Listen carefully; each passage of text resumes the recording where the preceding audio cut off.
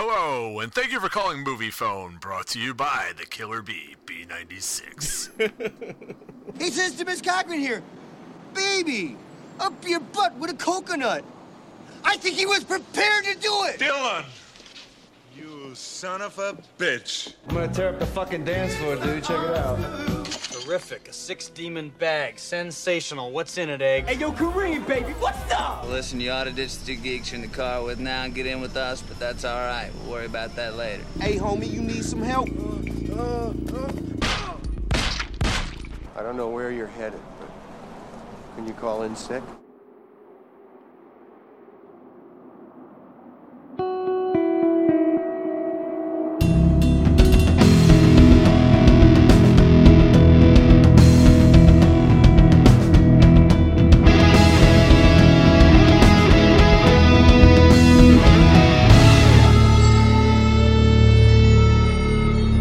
Audience, baby, what's up? Should that be the new intro? What's up? Did I nail it? Harken back to our first episode. Man. I always got to echo something back. I know. Hey, welcome back to another episode of Two Seat Cinema. My name is Lou. And I'm Dan. It's Dan again. It's Lou again. We're doing episode 4 today. We're moving right along. Yes, and this hopefully moves faster than the last one. But you know what? I, in retrospect, I love Pump Up the Volume now. I'm resold on it. Yeah, I mean, I'm with you. It reignited my passion, and that takes us to our pick for today, which is your choice, The Lost Boys. Yep, Lost Boys. Yeah, I went into this with the expectation that it would reignite my feels about the Lost Boys, and yeah, we'll talk about that, I suppose. Like the previous episodes and every episode we do after this, we're gonna spoil the fuck out of this movie. So if you have not seen it and you don't want to know what's gonna happen, pause this shit, go watch the movie, come back, and then listen afterwards. If you don't care about spoilers, we're gonna give it to you hard. So sit back, enjoy. And let's jump into this thing. Hit it. The Lost Boys is directed by Joel Schumacher. It was written by Jan Fisher and James Jeremias, I think is how you pronounce his name. And with a rewrite by Jeffrey Boehm. So I wanted to touch real quick. Do you have like a favorite Schumacher film? This is the first. I think this is the first. This is the first episode where we've got a director that actually did other shit I care about. So I honestly, if you talked to me last year, this would have been it. I'm not sure anymore. St. Elmo's Fire has a catchy theme song to it, and I always like hearing that song. So it is a good song. Exactly. I don't know if I've ever seen St. Elmo's Fire, if I'm being honest with you. I know it, but I don't know if I've ever actually seen it. I've seen it in snippets, and I could care less because I had it on cassette tape, and that was all that mattered. Yeah. Well, my favorite Joel Schumacher is hands down A Time to Kill, which is another Kiefer Sutherland classic. My love affair with Matthew McConaughey, began with Dazed and Confused, but was propelled quite further with that one. And yeah, I like that movie. There's really nothing about that movie I don't like other than maybe the subject matter. Yeah, it's definitely hits a little bit in a more realistic vibe than The Lost Boys does. And since you mentioned it, I would probably rank that above The Lost Boys as far as maturity level would go and where I should respect the films themselves.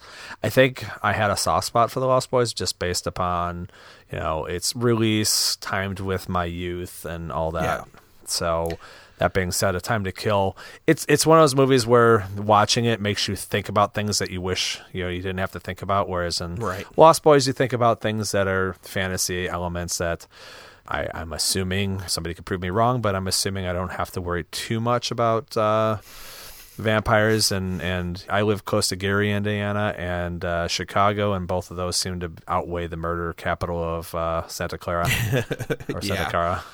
Yeah, I think you're probably in more danger where you're at than if you were over in Santa Cruz, aka Santa Carla. And I want to give a honorable mention to Falling Down, which is also a classic Joel Schumacher. Got it. So he's a prolific guy, but honestly, he was more prolific with his report of how many men he slept with over the years. I met him once. I don't actually have this in my notes, and I forgot until right now. I rang him up when I worked at Tower Records, and I didn't recognize him. He just was like an older man with a fucking gray ponytail, and he was very nice. And then when he paid with a credit card, before I even looked at the credit card, I asked him for ID because that was, policy at that tower, and he bust out his ID, and it was Joel Schumacher, and I did like a double take, and he just smiled at me, probably like, yeah, that's me. But he was super nice. I don't remember what he bought. The Laserdisc edition of Lost Boys. That would have been weird. The script originally apparently had more of a Goonies vibe to it, and then Jeffrey Boehm came in at the request of Joel Schumacher and rewrote it with more mature themes and aged up all the characters. And the Lost Boys originally was, very, very pointed towards the Peter Pan thing, and the original script had a lot of that in it. In fact, there was characters named after those characters from Peter Pan, but the rewrite on it kind of scrubbed all that bullshit out. Logistically, was that those changes, do you believe they were made because they wanted to just distance themselves from the Goonies and didn't want to blend and blur the lines, or it was just his ideology didn't match what the younger version was? I think Joel Schumacher wanted fuckable vampires. I think that's what it was. I think he just wanted it more sexy. Got it. And nothing sexier than Alex Winter's perm mullet in this film. So yeah, we'll talk all about that here in a minute. The movie was released on July 31st in 1987. So when I was 11, which would have made you 16? Yeah. And a budget of $8.5 million. The gross box office was $32.2 million. When I look at the gross of $32 million, it seems like it's not a lot, but again, we're looking at it from a 2021 perspective. But at the same time though, they have pretty much let's be relevant to, or relative to the status here, but they have an A-list of younger movie talent involved here with a young Kiefer Sutherland. You've got the Coreys, which were high in demand at that point for some reason. They weren't the Coreys yet though, because this I believe was their first movie together. So they were both Corey, but they weren't they didn't have that. It wasn't like Dream a Little Dream era Corey Haim Feldman. Okay. So I've flipped the perspective then. I think that, Haim, obviously, this was pretty new for him. Feldman had been around. I think he did Stand By Me the same year as this. So, and Goonies preceded it as well, right? Yeah. So, yeah, Goonies would have been a couple years earlier. But, Feldman definitely had cachet. I think the only real, outright star in this was probably Kiefer Sutherland, though. I think Jason Patric had a name, but he wasn't I think at the end of the day, the two most deserving to be left standing, are the ones left standing, being Kiefer Sutherland and Diane Wiest. Yeah. Diane Wiest is awesome. I fucking love Diane Wiest. I know you do. Do you? You enjoy saying her name as well. It's not just that, though. I think she's great. My love for her goes back to Parenthood, yes. She's fantastic in that, but we'll talk more about her in a minute.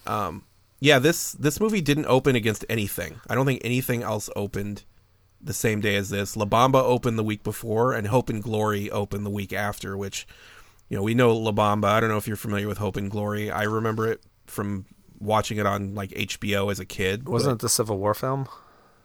Not Civil War. That's Glory. It was World War II, maybe? World War One? I'm thinking of just Glory then. Yeah. Glory is the Civil War movie. Hope and Glory is in Britain or in England during one of the world wars. Not a bad movie if I remember, but not what we're talking about here. So yeah, this didn't open against anything else of note. So no Saving Private Ryan. Nope. That was many years later. My first exposure to this film, I know I didn't see it in the theater. I would have been too young, probably. I mean, that's not 100% true. I saw some weird movies in the theater. Next week's choice of a movie for the podcast will be one of those that I saw in the theater where I was way too young to have seen it in the theater. But I don't remember seeing this in the theater, and I'm guessing I probably saw it on premium cable a couple of years after HBO at Grandma's house or something like that. I know I bought it on VHS when it was officially released, but it wasn't actually officially released until 1993. So, yeah, it was a long time after that it was like available for sale on VHS, and I remember buying it from Suncoast. Okay. So for me, I do not have a distinct memory of seeing it in the theater. I know that if I had, most likely it would have been either Randhurst or Town and Country that I would have seen it at. Nice. I remember seeing it around my junior year, somewhere in that vicinity, or right before the summer before my junior year. So that jives with theater release. Yeah. But I don't. I can't put it back in my mind to that. But I also remember a couple of different occasions watching it from a rental. One time, for example, I watched it at my friend Adam's house on VHS that we rented. Nice. That was also that would have been junior or senior year. So that clearly it would have been somewhere, knowing those release times, about 6 months after the fact. Yeah, this would be a good movie for like renting with friends, especially back then. Yeah, for sure. So it's a good like sleepover movie, Yeah, get the popcorn going. Exactly. Watch some vampires fuck. This poster, I really like this poster. I don't know what it is. Maybe it's the black and white against the red, but I think this is a cool poster. I don't have any feelings about like memories of it or anything. To me, I just think of the cover of the VHS, but like I dig this poster. Well, I think they made a smart choice, though, in the fact that they took a couple just iconic elements to the film and used them in the art itself. You've got the sunglasses, like that's right there. You can't see it, but I'm wearing a T-shirt that features those sunglasses right now. Dan's got his Lost Boys T-shirt on right now. For all out there that cannot see. You've got Kiefer with his bleach blonde hair. You've got Jamie Gertz kind of drowsily leaning on him. I mean, and then, like you said, you got a nice little contrast between a black and white and a stark red, and with the pseudo-religious Gothic-looking script of the movie title itself. So it was smart marketing. Yeah, and I mean, the other thing I like about it is, unlike the Can't Hardly Wait poster we talked about, where it's obviously like a promo shot of a bunch of characters who wouldn't be posing like that together, this looks like potentially they would be posed like this to some degree. Yeah. It's not counter to what the movie is to have them posed the way they are. Right. Like I said, with Jamie leaning on Kiefer's shoulder, like, for example, like it's not a shot from the movie that I can picture, but I can picture it being a shot from the movie. Yeah. Except for Corey Haim there is a little out of place. Yeah. I feel like he snuck in there when no one was looking. And this is, of course, before Photoshop, so there would have been a hard, physical edit to get him in there. So yeah, that's the fucking poster. Let's do the plot, man. Let's dive right into this son of a bitch. Yeah, let's plot it out. Let's do it. So the movie starts with us flying over the ocean, and right out of the gate we get hit with what is a truly superb theme song in Cry Little Sister by Gerard McMahon, who I don't know anything about this fucking guy, but this is the song you talked about at the end of last episode with the Thou Shalt Not Kill, with the kids singing. They definitely got their money's worth out of the track itself. I mean, it permeates throughout the film probably about 4 times it surfaces. Yeah, it's a good song for this too, though. It's got I think it's got a perfect vibe for this. Yeah, it's got the melancholy children's voices singing, the chorus, and it's just it works. It works for it. It fits the the 80s vibe. There's some other choices that are awkward, but this one goes. It's woven pretty seamlessly into the film itself and becomes another characteristic of the film that you obviously echoes in your memory when you think of this film. Yeah, I agree. On the beach, we see a boardwalk amusement park with a roller coaster and a bunch of carnival rides. We focus on a merry-go-round where we get our first look at David, played by Kiefer Sutherland, leading his entourage of dudes that look like very 80s hair metal. That's what I thought when I saw them. I don't know if you have a different take on it. Yeah, but it's like an amalgamation of different hair metal, if there could be such a thing. I mean, you've got like a Twisted Sister look, and then you've got a Bon Jovi look next to it. And while that might seem like the same look to somebody else, it to me it speaks a little bit different. Yeah, they're like they're hitting all the different levels of cheesy metal, basically. Yeah, it's like they had this entourage. It's like they had different hairdressers on set. For sure. Obviously, they had an idea of like, we're gonna have they're all gonna have a distinctive look, but they're all gonna still look like a crew. Yeah, but I mean, look at Kiefer Sutherland's hair in this. It's the punkier version of the rest of them.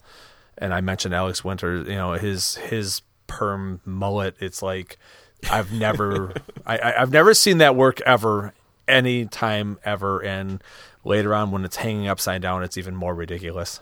It's the best. Oh, it's ridiculous. The best. Oh, I can't wait till we get there. One thing I really did like, I like the way that when we're introduced to them, they're barely in slow-mo. Like, it's not totally slow, but it's like a little slower. And then the way it's filmed is really, I think it introduces them really well. Like, I thought that when I saw it. I was like, oh, okay, this is, like, to me, I'm like, oh, this is a director. We got a director here. Yeah. He's got a vision. It's like you said, it's a good setup. It's a good intro. It's a good feel. It's that kind of the exposition right there. It's short and it speaks to itself. And you've already met, the Vamp crew, and you could tell that they're at least the antagonists in the film at this point already. Yeah, we're not thinking that they're the heroes at this point. And I mentioned here, Alex Winter of Bill and Ted fame as one of the vampire crew, and this is one of those things where he just jumps out at me. It's so conspicuous, his casting in this, and there's nothing wrong with him. He's fine. Like, I don't mind him in the movie, but because of thinking of him as Bill, like, he just, every time he's on screen, I'm like, whoa, it's Bill. And Bill and Ted's fucking Bill. Is his credit as Alex Winter, or is it Alexander? I think this is the one where it's Alexander. This one's Alexander. I just didn't know if he used that more professionally and then just cut it short later. Yeah, no. Fun fact for you, he was using Alexander at this point, and Joel Schumacher actually wanted him to shorten it to Alex for this movie because it was taking up too much space in the credits, like on the screen, and they couldn't get the legal side of that taken care of before the movie came out, so that's why he's listed as Alexander, but I believe this is probably his last Alexander. Okay. Yeah, good old Alex. Yeah, it threw me for a loop when I saw the credits roll with it that way. Yeah, there is a reason for it. It's interesting. So there's a brief altercation between David's crew and some vaguely punk rock looking dudes when David touches the face of a woman with the punk rockers, and this was funny to me just because the way he touches her face, it's like, we're getting a hint here that there's something supernatural. They're not just like, scumbags. There's something a little more to it than that, but we don't know exactly what yet. Yeah, it was kind of odd that there was this suggestive caress, leading over, the boyfriend basically to do so. It's very intrusive and in personal space violation, and you obviously, there's something to this character that he would have the nerve to just do that outright. Right. And of course, as the situation gets heated, I love how David grabs the main punk rocker guy's face and just stares at him. Like, he's not even trying to punch, or it's not a fight. It just grabs the guy's face and holds it and just looking at him. It's really funny. That's the vampire's willpower or aura at work. There you go. Yeah, I dug it. That's the move, man. If you're gonna get in a fight with somebody, just hold their face with your leather gloved hand. Before the fight can break out, a security guard uses his baton to hold David by the neck and reminds them that he has told them to stay off the boardwalk. And David and his crew acquiesce. So, for some reason, they don't want to take this up a notch here. Yeah, they go peacefully, comparatively speaking. They do. And it's funny because the dialogue implies that we've already had this conversation with them before. Like, the security guards had this conversation with them before. So I'm not sure why this was the moment that they decided, but in a minute we're going to find out that they were done with that security guard. there's a great shot of David on the merry-go-round while his homies are walking next to it. So he's on the merry-go-round walking, and it's in that slight slow-mo again. So he's walking, and then his homeboys are down on the ground walking. So he's moving a little faster than them. And the way it's blocked, I really like. Like that, again, Joel Schumacher had a vision, and I was down for it at that point. Yeah, I agree. But at the same time, I think later on you see a couple of missteps with that vision. So just some of the choices later don't speak to me. I look forward to hearing about those. One thing that did stand out to me, though, everybody on this fucking merry-go-round looks like they're in their 30s. There's no kids on this merry-go-round. And I know it's nighttime, but it's a fucking merry-go-round. Yeah. Yeah, it seemed I don't know, it seemed kind of incongruous that like it was that exact way you speak. You know, you're right. It was like here's like the college to early 30s group that are all hanging out together. I mean, maybe it's because of the venue with the rocking concert later that we see, but that's drawn this crowd. But and they're all just kind of hanging out on the carousel for a day beforehand. Don't really know the nature of that. Yeah, and I mean the concert you're talking about isn't this day. It's a day later. So maybe that guy's just always there every night, and he just draws the same crowd. But we could speculate more on that. Thank you. Be here all week. Exactly. It's like a residency. Yes. Doing a fucking residency. So later, after the boardwalk shuts down, we see the same security guard walking through the empty parking lot to his car. We get the similar view from the sky. We're going to see a lot of these like POV shots from the sky. And this time it's accompanied by the sound of wings flapping and some kind of screeching happening before the security guard is snatched up into the sky by whatever was stalking him. And as he's being like yanked off the ground, he's trying to open his car door, and you get a view from inside the car, and the car door is ripped off its hinges. And I'm like, what? Like, what? Why would the car door get ripped off? It's not like that guy's fucking hand was soldered to it. Like, right. I mean, and you've notated this for later down the pipe here, but at the same time, this dude's arm would have been ripped out of its socket. If he's being hauled by his legs or his shoulder or his torso, and he's holding so desperately onto a car door that's not open, I mean, there's the leverage just isn't there. The leverage, like the weak link in that chain right there is his shoulder. You know, the ball joint in his shoulder. You know, if it's not the fingers, it's definitely the shoulder. But it's not the hinges on the car. No, and again, it's a locked. We know it's a locked door at this point. You know, it doesn't just. I mean, it rips fully off the car frame. Yeah, I was like, okay, so we're going to do this. It's been a while since I saw this movie, and I didn't remember that detailed. And I was like, okay, I guess we're going to do this. So we'll get more of that in the. We're looking at it with a little bit more discerning eyes than a first viewing, so maybe that's more forgivable at the time. Especially a first viewing of like a 15 or 16-year-old, you know? Like, that seems reasonable maybe when you're 14 in the 80s than it does when you're 44 in the 2020s. That's right, man. I'm coming off of watching Bill Bixby as the Hulk. There you go. So it's daytime now, and we're flying over the coastline again. Like I said, lots of these POV flying through the air shots, which, you know, okay, vampires, bats, whatever. I get it.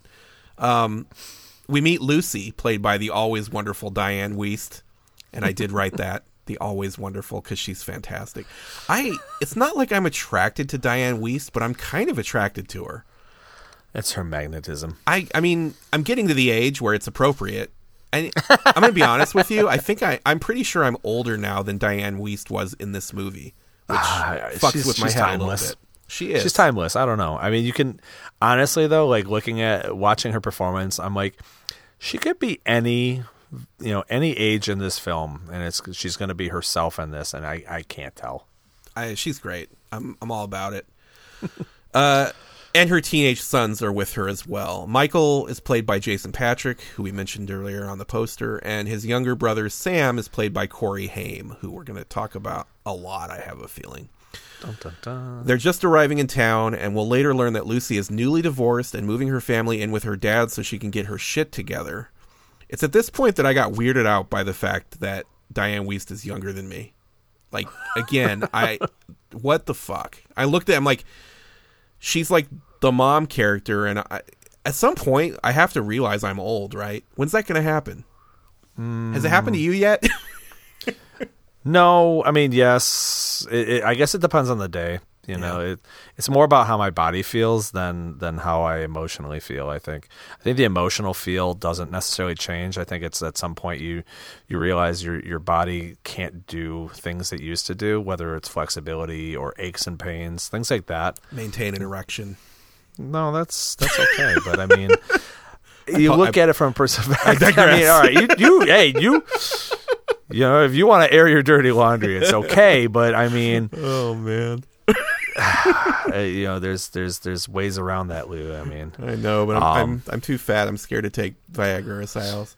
Yeah, I just couldn't. I mean, in my mind, I couldn't picture even attempting to do the splits, and I have trouble touching my toes at this point. So yeah, that's the only time you feel old is when you realize you can't do the splits. Yeah, that, and I don't know, man. When it hurts to walk up a flight of stairs after you know, doing some manual labor. I gotcha. Building a fucking fence. No, yeah, I digress. So they pass a welcome sign for Santa Carla, and we see the back of the sign is spray painted to say "Murder Capital of the World." And this is when we cue "People Are Strange." And I'm going to tell you right now, I didn't know that this was not the Doors version of the song. I did. Echo and the Bunnymen. Yeah, I didn't realize that. In my memory, I thought this was the Doors version. So when it started playing, I'm like, that's not fucking Jim. Like, what's going on here? And then I realized, like, oh, I like this better because I don't like the fucking Doors. Yeah, I think you know what might trigger that in your mind is that it's the big Jim Morrison like hanging. Yeah, the mirror vampire layer. Later. Yeah, that is like that definitely stuck out in my mind. I think when you look back through the eons here in our memories, we both probably could have had that blur the two. Yeah. So that it you know, I can see that being reasonable. Yeah, well, I was pleasantly surprised because I like I don't, you know, I'm not like an Echo and the Bunnymen fan or anything, but I definitely prefer this version to the original, and I listened to both of them just to kind of compare and contrast afterwards. I'm like, no, yeah, fuck the Doors. Not a fan. I'll go out on a limb here and say the only Doors song that I really could ever listen to again is from Apocalypse Now. This Is the End. That's the only thing that speaks to me of their work at this point. Well, when we do the Apocalypse Now episode, I'll give you my feelings about it because I don't know that song. Yeah, I can already predict them. So we get a montage of Santa Carla, and it reminds me a lot of Venice, California, not Italy. Lots of street people and weirdos, basically. Yeah, I was going to ask you, and you've already answered that for me, so thanks. Yeah, it's very Venice-like. An interesting place to visit, not somewhere I would want to live, though. Although people seem to like living there. Too much weird. So that being said, if that resembles Venice, so does the rural location of their house that they end up staying at, does that also fit into a Venice no sensibility? Okay. Nope. No, and I mean, you know, Santa Cruz is a very particular place, so it's got a similarity to Venice like that, but the fact that it's got the boardwalk with the fucking, you know, Venice is close to Santa Monica, and Santa Monica has the pier with the roller coaster on it, so you could kind of combine those two in your mind. But if you're going to try to find like a rural area like that with a house, you're going to Malibu, and you're not going to see a house that looks that dilapidated out there. So you're going to have to go over the fucking hill to get to something like that. Yeah, you got a dirt road leading up to the dilapidated house. Yeah.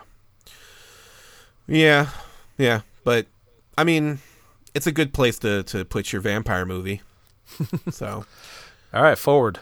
Yeah, during the montage is the first time we get a good look at Corey Haim's clothes, and I want to know what the fuck is up with that. Did this clock to you at all? Did you catch this? It was more than the 80s, dude. There's something going on there. There's some weirdness going on. I don't know. I guess I was more, I don't know, accustomed to that. I didn't wear anything like that, but yeah, there's some weird clothes. I mean, when we talk about the part where they're unloading in the house, what stuck out in my mind as weirder was, you know, Mikey, deciding that as he's walking in, he's going to start doing barbell curls. Yeah. I mean, it's like, I don't understand that at all, other than maybe Schumacher wanted to get in on some early beefcake. Yeah, well, nailed it. That was memorable to me too. It stuck out to me. In fact, there's a chance that's in my notes here in a minute. I look forward to finding out. It'll be fun for both of us. But yeah, Corey Haim's clothes are weird in this movie, and I feel like maybe Schumacher was fucking with him. Also, I didn't realize until this viewing that Thomas Newman did the score, and I love fucking Thomas Newman. So that was a pleasant surprise. Yeah, no, it's good. Nothing wrong. So far, so good. Lucy, Michael, and Sam arrive at Grandpa's house to find him splayed out on his porch. Sam makes a comment that if he's dead, can they go back to Phoenix? So we get a little expo there. We kind of get a vibe of what's going on. The kids didn't want to move. Turns out Grandpa was only playing dead. And I guess they're showing us that he's got a dark sense of humor here, maybe. But that struck me as a very strange intro to Grandpa. Yeah, I wouldn't expect that to be commonplace by any means at all. I mean, but the fact of the matter is, Lucy, as she comes upon her father's, splayed out on a porch, she has very little reaction to it whatsoever, other than Dad! Get up. Oh, Dad! And then, exactly. And then, yeah, at some point, like someone says, "Is he playing dead?" And he says, "Doing a damn good job of it." Yep. Like, okay. I mean, we're definitely getting it right out in front that he's kooky. Yeah, he's kooky for sure. And it's also worth noting at this point that Michael's got a dirt bike.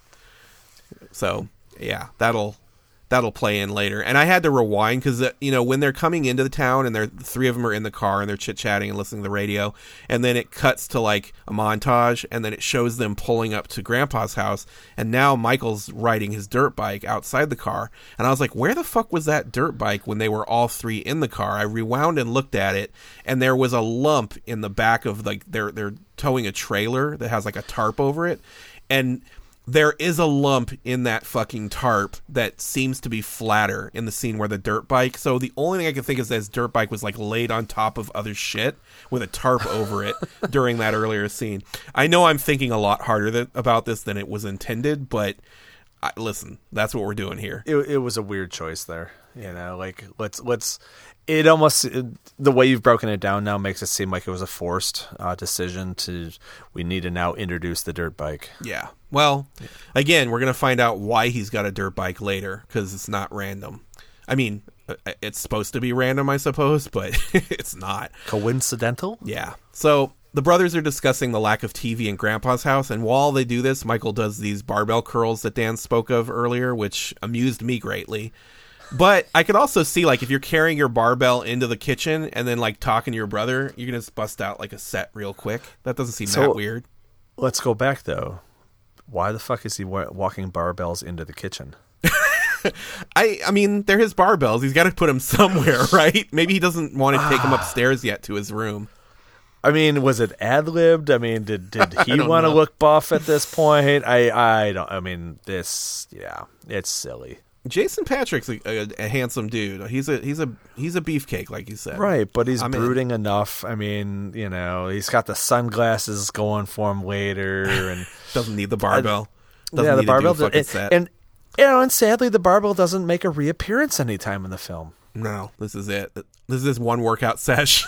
Exactly. But if at some point later on they had, flung like a plate weight across the room and decapitated somebody with it, I'd be like, okay, now the barbell needs the exposition to get it into play. Well, now that we're thinking about all that, too, they didn't have a lot of stuff. They had a car with some shit in the back, and then they had a trailer that's got some stuff in it. It seems to me that if you're Diane Wiest, you're like, leave the fucking weights, dude. Like, we don't have room for this.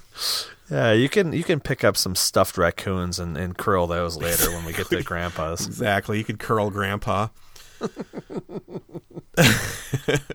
Yeah. I fuck with those curls, though. I'm going to be honest with you. So outside, Lucy and her dad talk about her divorce, and then back inside, we learn that Grandpa's hobby is taxidermy because there's lots of stuffed dead animals around the house. Yeah, there's I think probably 2 major references to Texas Chainsaw Massacre, and they're both pointing towards the fact that he has a whole room full of the taxidermy. Yeah, and that definitely echoes walking into the Leatherface's workroom. Yeah, it's been a while since I saw Texas Chainsaw Massacre, but I believe you. It's not as shocking at age 50 than it is, at age 16. Yeah, I believe it. This is also we really get a good idea here that Grandpa was told to go hard on the weird. He left no stone unturned on the weird, that's for sure. Yeah, at one point he says, "Rules. We got some rules around here." And I laughed. I thought he sounded kind of like a fucking pirate or something. Yeah, and on top of that, the rules are about protecting root beer. Yeah, his rules start, and we're talking about his special shelf in the refrigerator, which is labeled Old Fart, which is fun, and houses his peanut butter. That's a kooky. Yeah, that's a kooky. He's kooky, and it houses his peanut butter boppers, his root beer, and his double thick Oreo cookies. That's where I keep my root beers and my double thick Oreo cookies. Yeah, so why are they double thick and not double stuffed? That was my question. I want to know. I was like, who calls those double thick Oreo cookies? I said that out loud 3 or 4 times in the moment. I was like, I feel like somebody who doesn't eat them. Yeah. I guess it is kind of like an old person thing to do that. But I want 2 tickets for the Paul Newman movie. Exactly. Dan harking back to the days of selling old people movie tickets at the theater. Which film was that, sir? The Paul Newman film. Yeah, the Paul Newman film. I'm not going to say the name of it. Yeah.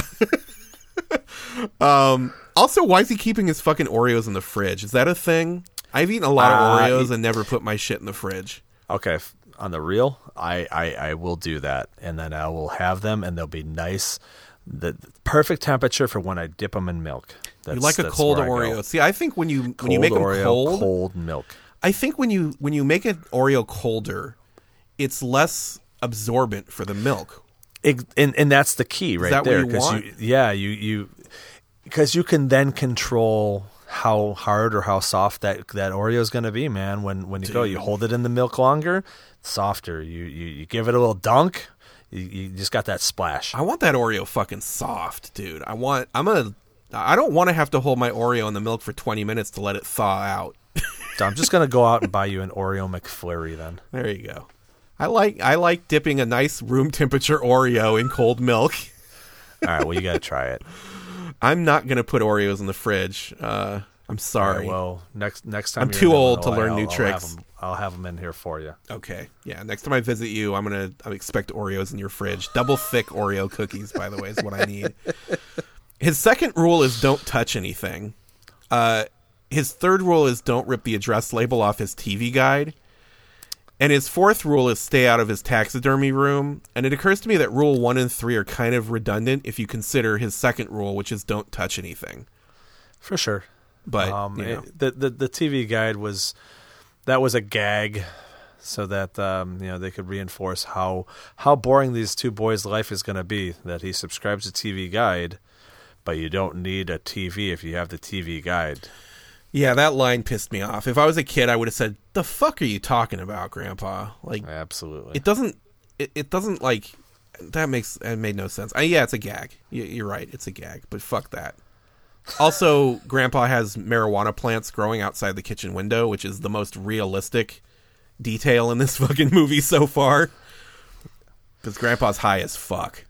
Yeah, and he's almost living off the grid at this point. And it seems like he's that far removed when you take the dusty trail to his house. Yeah, agreed. So we've got another nighttime flyover shot of the ocean, some more wing flapping, some more screeching, and we're back at the boardwalk this time for an outdoor concert. And can we take a moment of silence for the majesty of Tim Capello? I said take a moment of silence. That was always it. That was all we had. That was that it. breath. This concert scene is my second most memorable part of this film. For me, this is like thinking back to this movie. I was looking forward to Tim Capello, saxophone in hand, muscles, oil, ponytail, doing the second most fantastic hip thrusts ever committed to film, behind only John Travolta's thrusting in Perfect. Yes. And I wanted to be at this concert so bad. Oh, yeah, you know, and I'm going to call out the unrealistic aspect of the saxophone. He just goes and grabs it, and he's wailing on it. But I want to know, where's the neck strap? How is he pulling this off? How is he getting these vicious wails off while holding it on? The only way to do that is it's not practical in the least. It's like the palming a basketball. Like, it's like, how are you doing that, man? Right, but if palming a basketball involved moving your fingers to change the notes, you know, like it's not a thing. So I don't play the saxophone, so I can't speak to that. But it's not practical. I'm willing to just go with him on this. It was a prop. It was just a simple prop. It was as much as the oil on his body. He plays that fucking saxo in real life. Like he's not like in this film. He played sax for like Tina Turner and shit back in the day. Like he's legit. Not in this film. Not in this film. Well, I'll agree with you, but I did listen to this song on Spotify 3 or 4 times after I was done watching this movie. Just so you know, I feel compelled to tell you that. Did you like light some flames up in the room, and you know? I burned my apartment to the ground. Yes. The only thing left is a smoldering saxophone. How much body oil did you lube on yourself during all this? of the body oil. That's part of what helped the flames. You know, it fed the flames is all the oil. Oh, I think you probably would have been better off with just Vaselining yourself. Yeah, well, I'm sure there was some on Capello. He could have spared me some. Did you notice also the marquee behind him on stage just says the word live with nothing else? Yep. I did notice that. Tammy called that out to me and I had to rewind. And I wanted to know, like, were they changing acts in between, or like did they just not want to pay the guy where they're paying him by the letter?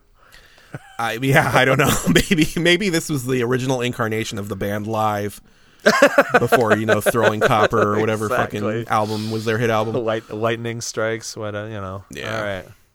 So Sam and Michael are at the concert that we've spent the last 10 minutes talking about, and during Tim's set, Michael notices Star, played by Jamie Gertz. Jamie Gertz is kind of a weird choice here. I'm not saying I don't like her, but it's interesting. Okay, I'll go with back to my replaceable, irreplaceable argument. She's nice and cute and cuddly, but she's replaceable in this role. So you're saying that Jennifer Love Hewitt would have done just as good a job as Star? Yeah, she got in a time machine. If she could have just, as long as Jennifer Love Hewitt could have pulled off the drowsy look the whole movie. Yeah. Well, Star was very sleepy.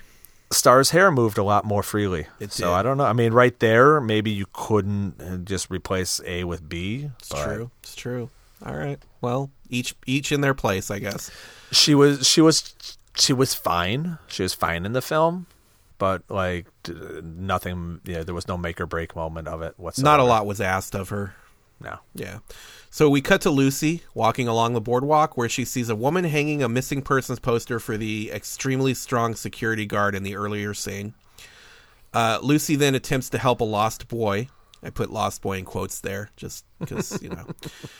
And in the process meets Max, played by Edward Herrmann. Max owns a video store on the boardwalk. And just as the kid's mom shows up to find, you know, this lost boy that brought Lucy into the video store, we also notice David and his crew come into the video store. So there's a lot going on in this scene. A lot of moving parts here.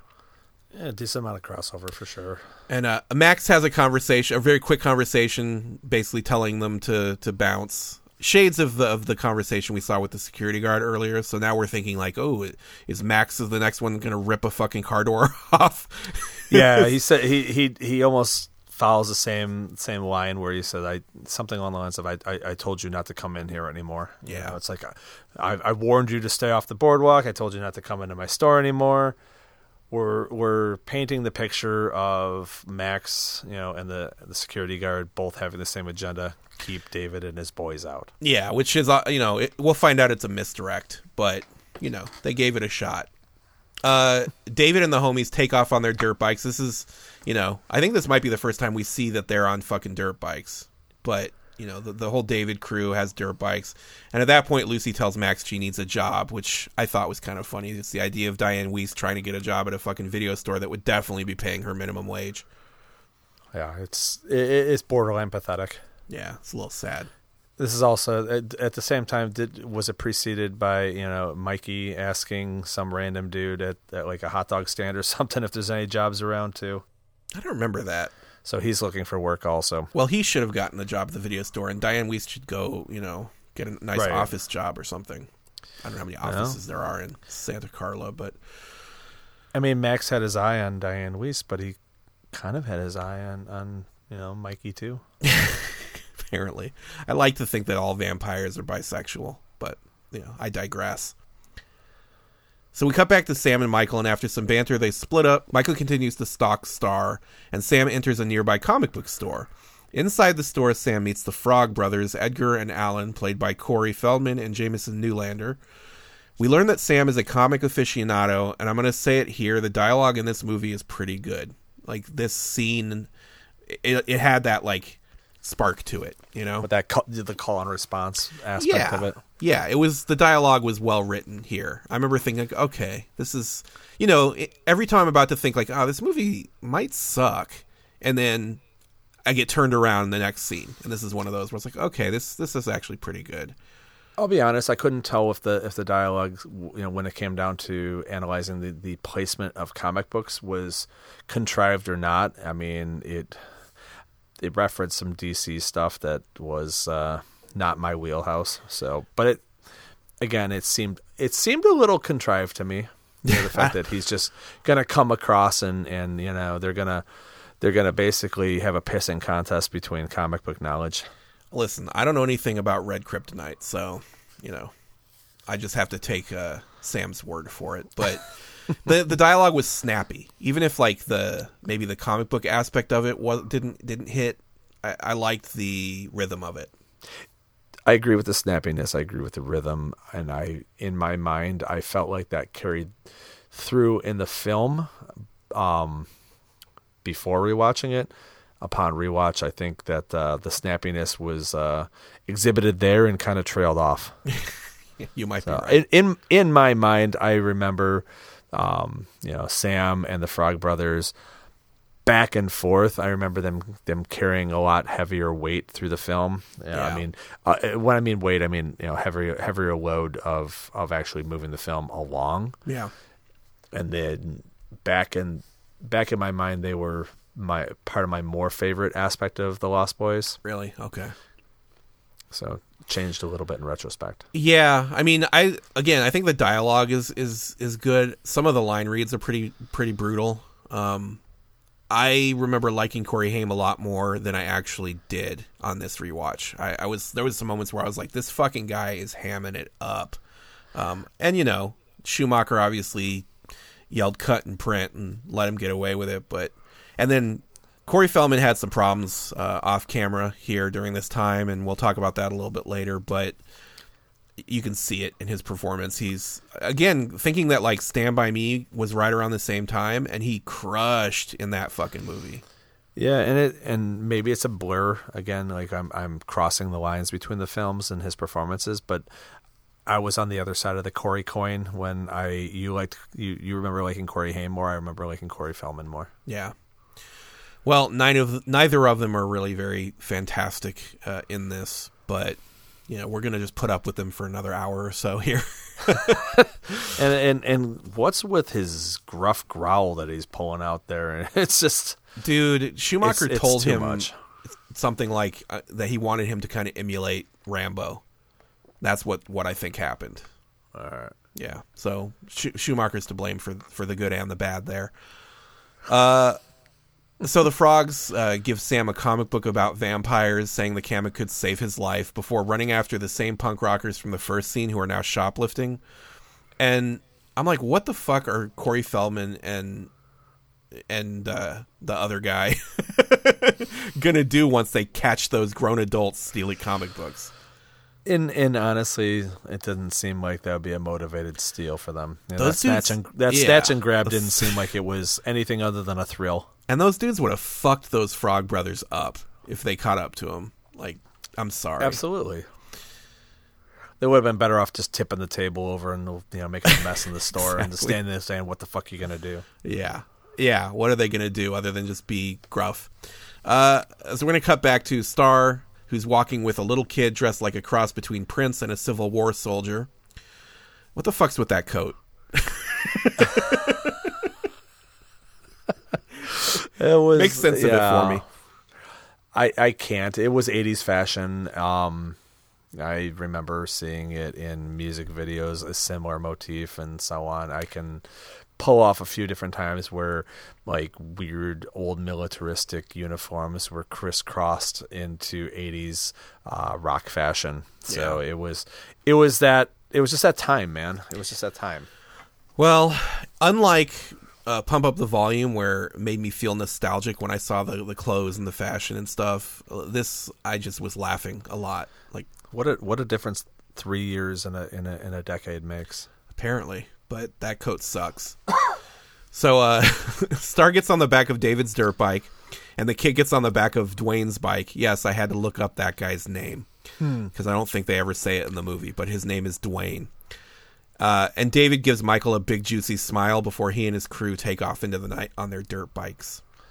So yeah, the kid's wearing, like you said, the little soldier boy outfit, and Star's wearing like a peasant dress and a peasant top, and is kind of bohemian. So it's such a mixed match of fashion choices of the 80s. Well, when we find out that they're like vampires, I think we're kind of hinting that they're older. Yes and no. They don't but seem they're like not. timeless. They don't seem timeless vampires. Well, yeah, that's what I'm saying. Is they make it very clear that they're not older. Like, there's a point where we see the fucking kid's face on a milk carton. So, right, like, we know that kid's not from like Civil War era, and he just joined this crew. This isn't an Anne Rice vampire. Yeah, it's not like fucking Kirsten Dunst in Interview with the Vampire. So, right. But they kind of were like hinting at that in these early scenes before you find out more because of the fucking fashion choices. It's strange.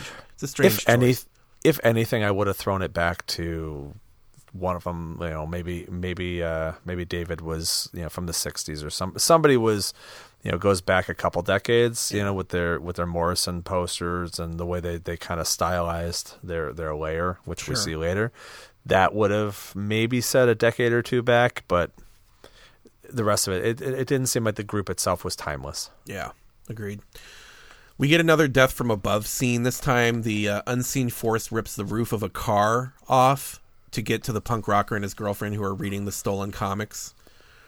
And I think one of the smartest things that this movie did was not actually showing what was attacking people from the sky. Not so much because of the Jaws kind of, mystery of it, but the wings flapping and all that shit implies what's going on, but I feel like the effects would have looked so stupid that it was really smart to just never show it. That's my question. Do you think it came down to budgetary constraints and that's why they went that direction, or do you think it was an artistic choice, like a Lovecraft where you talk about the horrors, but you never see the horror? It's hard to say. I mean, there's some moments where it's kind of schlocky enough that I think if they thought they could make it look good, they would have shown it. So I lean towards they didn't think they could pull it off with the money they had, and so they decided to just play this game. Or they saved their money to blow their wad on the ending scenes. Maybe, yeah, very possible. They definitely blew their wad effects wise then when it came down to it there. Yeah. That's very possible. So we get another scene of Sam at the comic book store next, talking to the Frog Brothers about vampires, and basically Sam isn't taking them seriously. The scene ends with them giving Sam a comic with their number in the back in case he needs their help. And I'm wondering, is the number written in the back or is it printed in the back of the comic? the way I felt about it after watching it was implied that it was printed on it. Like this was their marketing tool for themselves. Like it's their manual and their marketing tool. Yeah. So I imagine printed. Yeah. I thought it was possible, but I don't think we don't see it. So it seemed possible, but not practical. Sure. Well, I was, the whole time trying to figure out like who they were in that comic book store. Like, I think it's implied that their parents maybe own it, but I think it's actually stated at one point. Yeah, it's a couple guys working in their parents' comic book store. Yeah, but the imaginary parents. Yeah, we never see the parents, and they seem to be the only employees in there, and they don't really seem to be doing any work except for chasing shoplifters who would fuck them up. True, but they also seem to be able to get out of work anytime they want. Right. Yeah. Speaking of which, it's another night on the boardwalk, and Michael finally gets to chat up Star. He's about to give her a ride on his dirt bike when David and the homies show up. David uses Mind Kung Fu to draw Star away from Michael. Looks a lot like Star. Star. Yeah. And then it's kind of the reprimanding coaxing. Star. And then he tells Michael to keep up, and I'm thinking, what a coincidence that everybody involved here has dirt bikes. Because if he didn't have a dirt bike, what are they going to do? Yeah. Where's this movie go? Device. It's a plot device. Yeah, well, I wanted a dirt bike when I was a kid, and then, I got a little older, and I was like, nah, I don't know, it seems like a lot of work, a lot of upkeep. It's all about the cleaning up. Yeah. We get a pretty intense dirt bike chase scene across the beach and then through some foggy woods here. And it ends with Michael eating shit trying to avoid going off a cliff. And he gets up and he punches David in the face before declaring, "Just you." And I love "just you." It's repeated. I just love you. It. Just you. You. I'm going to drop that in right here. So enjoy "Just You." Just you! Come on! Just you! Come on. Just you. Oh, David. It's great. Just you. Just you. You think it's like maybe he wants to fight, but also maybe he wants to fuck. Yeah, I'm pretty sure it's a fight, Lou. Yeah. Pretty sure. Sometimes I confuse the two. I feel like Jamie Gertz was the intention of his lust. Yeah. Well, maybe thou doth protest too much. And by thou, I mean Michael. You. Yeah, I mean me. Listen, I want to fuck Kiefer Sutherland and Jamie Gertz and Michael Stewart and Patrick Stewart and Jason Patrick. Yeah, and all of them. Put them all in the bed, and I'm in. Just line a train up, Lou. Like a circus seal. Daisy chain. Yeah. So instead of fighting Michael, David leads him to their underground lair, which is a cave in the ocean cliff. He tells him that it was like a resort back in the day, and it got hit by an earthquake and sunk into the ground. And there's also a huge Jim Morrison poster on the cave wall, which you mentioned earlier, and it's a bit on the nose for me in this viewing.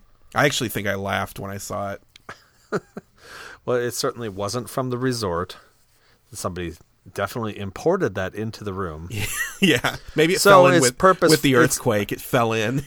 Exactly. It's clearly purposeful art direction of the set. So yeah, let's give it that feel. They couldn't get the Doors song "By the Doors" in the movie, so they just put that motherfucker on the wall.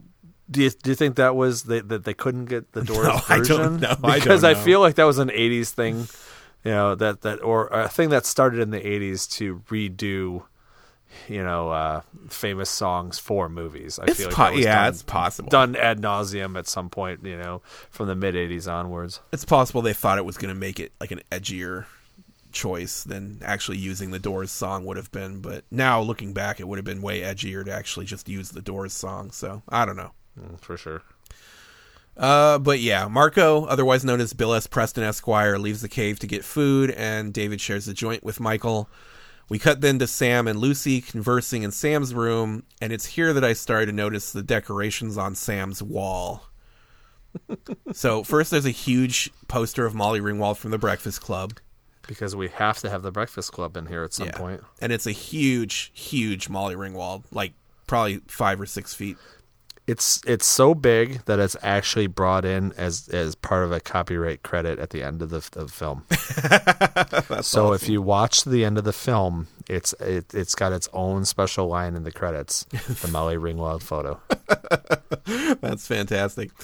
Then there's a Reform School Girls poster, which I don't know if you've ever seen that movie, but it's fucking terrible and inappropriate as fuck. And like, you know how a movie like Revenge of the Nerds, you're like, ooh, that's a lot rapier than I remember when I saw it, back in the day. Like, Reform School Girls is like so rapey.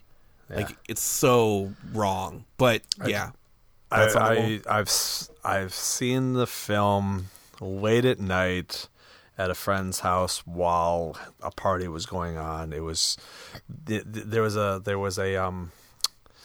tradition of throwing on some shit B movies and stuff sometimes in the background, and that was, I believe, when I saw. Was there a tradition of everybody falling asleep except for you, and then when nobody's looking?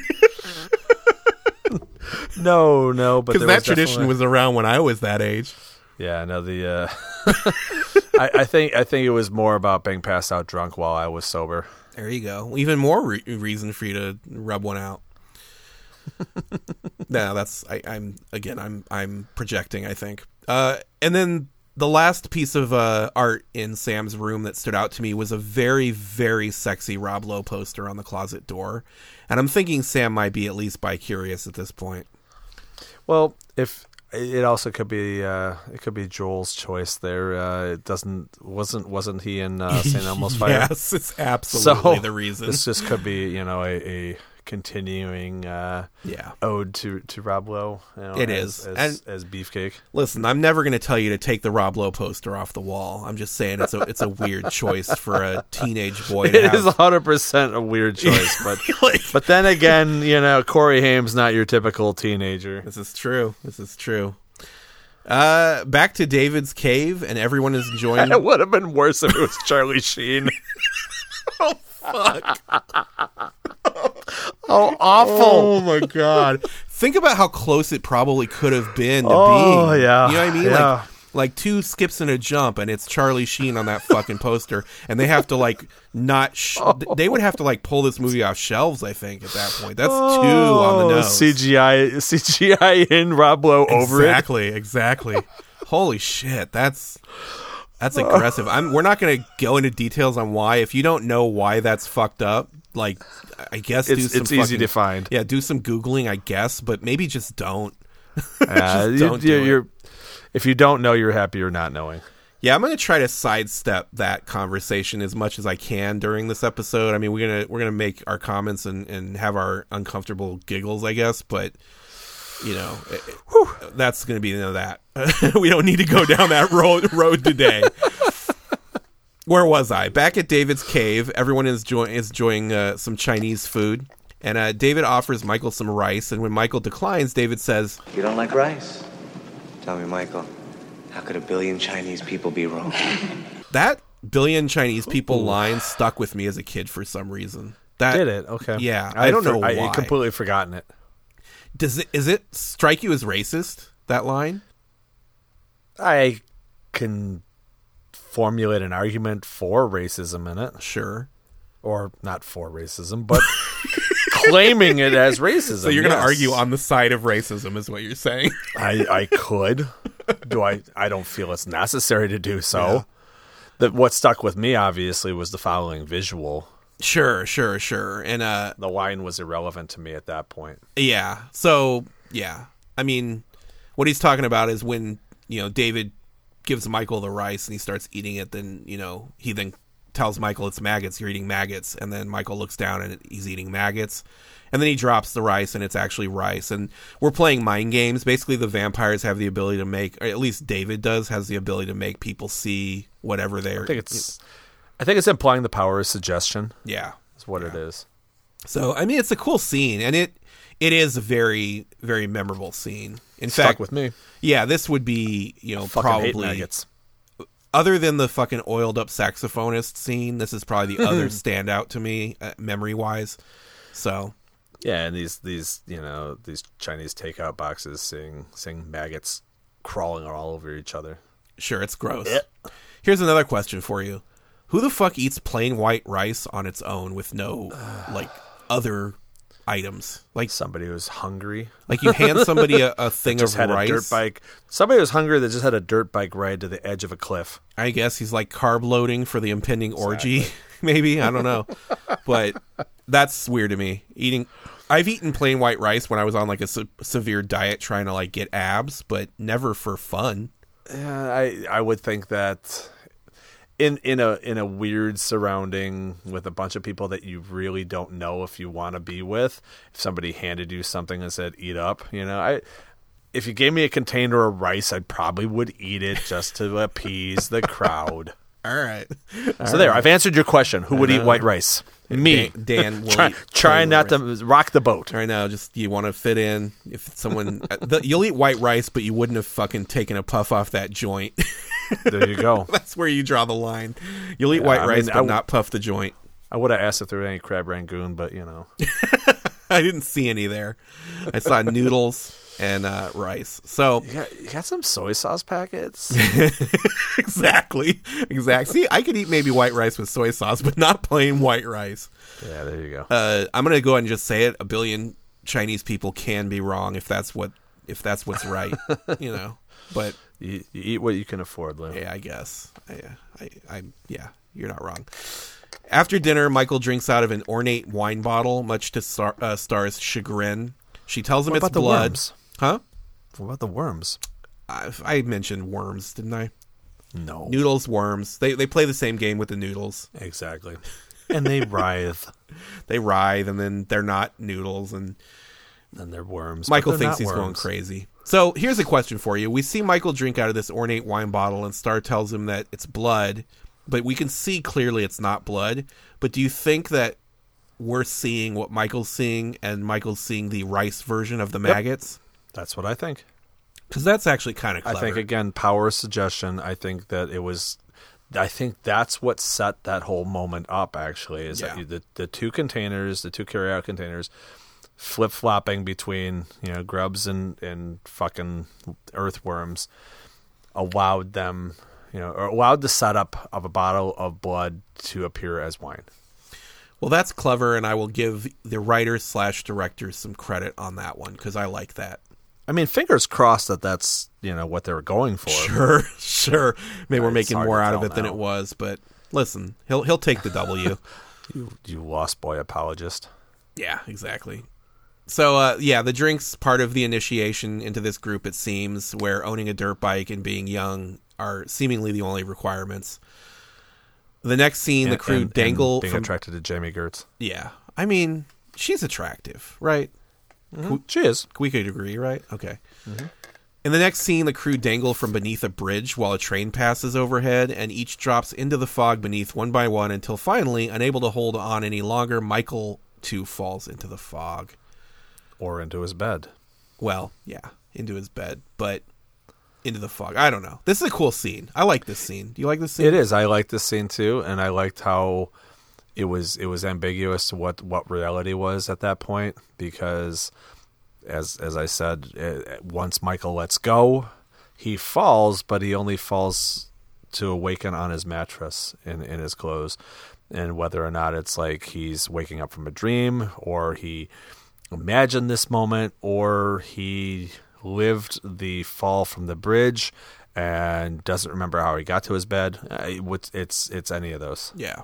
It's well conceived. I like it. It's effective. And yeah, the ambiguity is enough to let you think about it. Yeah. And a fun fact for you, the place where they filmed that bridge scene is about 5 miles from the high school where they filmed Pump Up the Volume. So boom. Weird as that is, because it's nowhere near Santa Cruz where they filmed everything else. But yeah, that cool. Bridge apparently is a spot people go to check out. And you can see Six Flags Magic Mountain from that spot, from that bridge. Huh. Yeah. See, I think, and again, I might have been drawing a parallel with the train tracks and, just the time frame and Stand By Me and Kiefer Sutherland. Yeah, it all kind of, there's kind of a thread going on of interconnectivity in my mind. Yeah, that makes sense. I'm with you.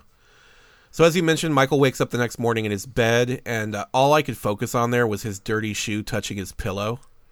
I mean, I get a little OCD moment for me there. Okay, yeah.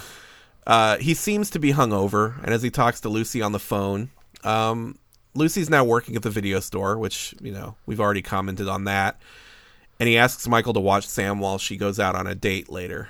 Did I say he asks? Did I just call Lucy he? I apologize, Diane Wiest. You're not a he. Unless you are. I mean, whatever.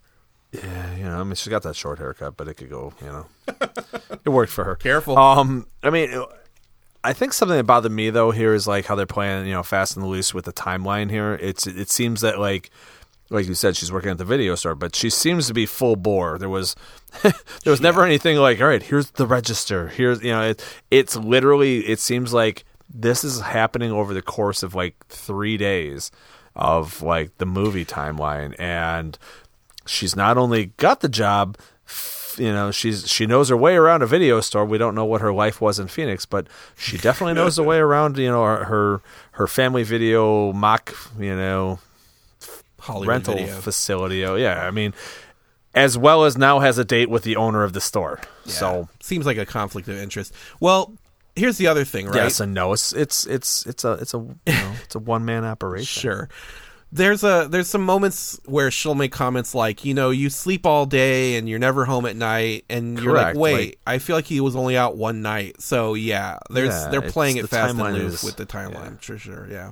I agree. Yeah, and I didn't like that part of it. Like I'm fully in favor of moving, using different devices to move time along in a film. I get it. I know it's necessary, but this one, it just seemed like the timeline was just kind of really shitty. It was hard to identify how much time was supposed to have been passing. Yeah, for sure. Agree. And that bothered me in the film. Yeah. Well, that night, or maybe a different night, because we don't really know when, we get a weird scene where Grandpa puts on Windex as aftershave for his date with, quote, the Widow Johnson, which made me laugh. He's kooky. And we hear Grandpa's fucking crazy horn as he leaves. It's like a bad La Cucaracha. Yeah, I'm going to drop it in here for everybody to hear, so enjoy the sound of Grandpa's horn.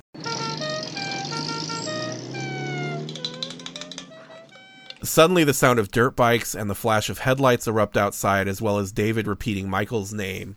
This lasts for like a minute or so, and then, as Michael and Sam freak out, just like that, it's quiet. Everything's gone. Nobody's out there. Michael. Star. Thou shalt not kill. So, yeah, later, we don't know how much later, but later, while Sam takes a bath upstairs, Michael begins his transformation into a vampire, starting with stomach cramps, and then followed by what seems to be a desire to possibly hurt Sam. This just seems like heroin withdrawal to me. Kind of, yeah. Lots of retching, and then next thing you know, he's up the stairs, and luckily Nanook, the dog, attacks Michael, snapping him out of his fugue state. And before we move on... His fugue or his fugue? His fugue state, excuse me. I just made that uneditable, so everybody enjoy my buffoonery. Oh, yes. No, I want to talk about Corey Haim taking a fucking bubble bath and singing like that. There's some weird choices with Corey Haim in this film, and it starts with, like you said, his wardrobe is a little off. His rub-a-dub-dub, let's put me in a tub routine here is a little like putting bubbles on his head and shit like he's 9. Yeah, man. Like my son being 8 years old, it's that his bath is on par with Corey Haim's bath right here, Yeah, I suspect that this scene was like a carryover from the original script where the kids were younger and they just left it in because it needed to go this way. But yeah, it's super weird. It kind of creeped me out, if I'm being honest. Yeah, but it could have been completely supplanted by him standing in a shower, sure, steam coming up or whatever. And on top of it, like, if at what point was the rewrite? Was there already principal filming done? I don't think so. I think it was rewritten before anybody was even cast. I don't know. Maybe it was Corey's choice. Hey, I want to take a bath. Put me in a bubble bath. I want to sing a song in the bubble bath. Yeah. Rock out. Poor Corey Haim. But I want it to be not of this. I want it to be kind of rockabilly. Yeah, I want to sing a song from the 50s. Yeah. Well, that seems dumb. Whatever the case, after the attack, Sam notices Michael's reflection in the mirror is translucent and immediately freaks out. Sam calls the Frog Brothers to tell them that Michael's a vampire, and I'm like, damn, Sam was quick to sell his brother down the river here. Oh, yeah, no, and he was quick to sell him down the river, but he was also really quick to buy into the the legitimacy of these two guys. Like they're like where are their credentials? Like why I mean, obviously the fact that they're of the same age, are roughly. I can see them, him sympathizing with them, and there being some sort of bonding just based on the fact that, like, here's two guys that talked to me at a town I just moved to. But he literally, like you said, he takes his brother and he just drops him like a hot potato to like call these guys to like come stake him. I mean, stab my brother. Yes and no. Right, and when it becomes more real when they tell him to kill him. In the other room, Michael wakes up to find that he's floating against the ceiling, which I kind of enjoyed this whole thing where he's like stuck to the ceiling, like uncomfortably so. Yeah, like he had no choice in the matter. He just was drifting upwards like a helium balloon slowly. It kind of reminded me like a Charlie and the Chocolate Factory type of thing. Yeah, with the fucking fan, the fizzy lifting drinks. Yep, yeah, exactly. That's where I went. Yeah, well, so Michael proceeds to fumble about while trying to navigate flight, ending up somehow outside Sam's room, which is on the second floor. So he's floating outside Sam's window. And at the same time, Sam is like on the phone with their mom, who's at the video store working, basically screaming and trying to like tell her to come and blah blah blah. And it's actually a pretty good scene. I found it entertaining. I laughed a little bit at that. Like I found that part of the, the comedy dig. Yeah. It worked for me. Yeah, and still, 30 plus years later, I'm with you. So eventually, Sam helps Michael into his room and agrees to keep Michael's transformation a secret from Lucy. Which it's I think that Jason Patric goes a long way here. I think his performance here is part of what makes this all work for me. You think so? Yeah. I don't know, something about his kind of the rasp and the way he's like, he seems really fucking like fucked up, Like he seems sympathetic. Like you kind of feel for him. Yeah, you feel for him. I don't know if he seems sympathetic. I think he seems kind of pathetic, and that's why you're like you kind of feel this poor guy. Yeah. He obviously he's unwilling in this whole transformation. He didn't know this was coming whatsoever. This isn't something he was looking for, and it's a little sad. Yeah. So I think that's where you build up your sympathy for him because he's pathetic. Yeah. Like I could go with that. So Diane Wiest is not thrilled about them ruining her date when she gets home, and we get a fun little drop in, like I said, of the Civil War era kid picture on the back of the milk carton that Michael dropped when he got the stomach cramps. So a little wink and a nod there. It's kind of a weird zoom in on. Yeah, it's hard to miss. It's not a hard zoom, but yeah, you're not supposed to catch it. You definitely want to see it. They don't hide it. Yeah, it's kind of like they just raised it up and said, clue. Exactly. Basically, that's the moment where I'm like, oh, that kid's not from the Civil War era. He's just a fucking kid they put in a weird jacket. Yeah, just a casualty of 80s fashion. Yeah. Later, Michael returns to David's cave to try to get answers, but Star is there, so he gets laid instead. And it is not a gratuitous sex scene. There's really there's no nipple. There's no pubes. There's maybe the hint of an ass crack. It's all like artfully done. And don't we get another reappearance of the theme music? Yeah, I believe so. That's when I read that description, I heard that fucking "Thou shalt not" in my head. So probably it's very prevalent in the film. They fucked to that song, which is kind of weird, but whatever. Jamie Gertz. Yeah. Then there's a scene of Michael and Lucy having a heart-to-heart, but I was so distracted by how loud Michael's leather jacket was in this scene that I can't remember what they said. Because it sounded like he was wearing a diaper. Crinkle, yeah, it was like like every time he moved. Did you catch that too? I mean, it's there. It's there for sure. Oh, it was loud. I mean, you've made me lose track of what the conversation was. because now I can't unhear it. Yeah. Isn't this where we don't we get the sunglasses in full effect starting here too? Yes. Yeah. Because she has to take the sunglasses off. Yeah. Yeah. These are now the iconic sunglasses from the Lost Boys, featured on the poster art, featured on my T-shirt. It's not a bad scene, and burned into my mind. Yeah, it's not a bad scene. It's just that jacket was so loud, dude. It's so loud. But again, we'll look at the timeline here. I'm not sure. I can never tell if this is 2 weeks in or if this is literally 72 hours in from them moving from Phoenix. No idea. One thing I do know is that when Michael walks into the kitchen right after that scene, the shirt that Sam is wearing is fucking bananas. It's like it's covered in multicolored childlike drawings of stick figures, and it looks more like a blouse cut than a shirt. It's fucking crazy. So you mentioned like those stick figures and stuff. There was a graffiti pop artist that was his, like, he was known for that, and that art style was very reflected on that. Okay. So that part of it was more acceptable to me than the fact that, like you said, it was kind of like a blouse. So yeah, I can even pinpoint you who the artist was just for fucking point of reference. Keith Haring. Really? Okay. Yeah, that sounds familiar. I mean, like just as a kind of can't tell. Yeah, kind of. But if you look at the picture of that, I know what you're saying. It's weird, dude. It's a weird shirt.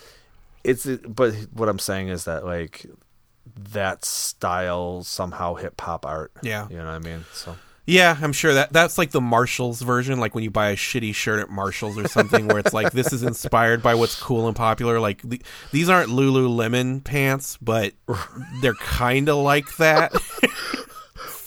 We're not gonna use Omega on it. We're going to use Kappa. Pretty much. Well, whatever the case, I would wear that shirt if I could have that right now. It'd be awesome if you were wearing your fucking Lost Boys shirt and I was wearing the shirt Sam was wearing in this scene. I would love it. Oh, if I thought of it. Oh, I would love it, But I also I get like a Bobby McFerrin vibe off that shirt. I could see that. It kind of looked like a scrub shirt a little too, like the material. I don't know. It's a weird choice. Yeah. Everybody go look at it.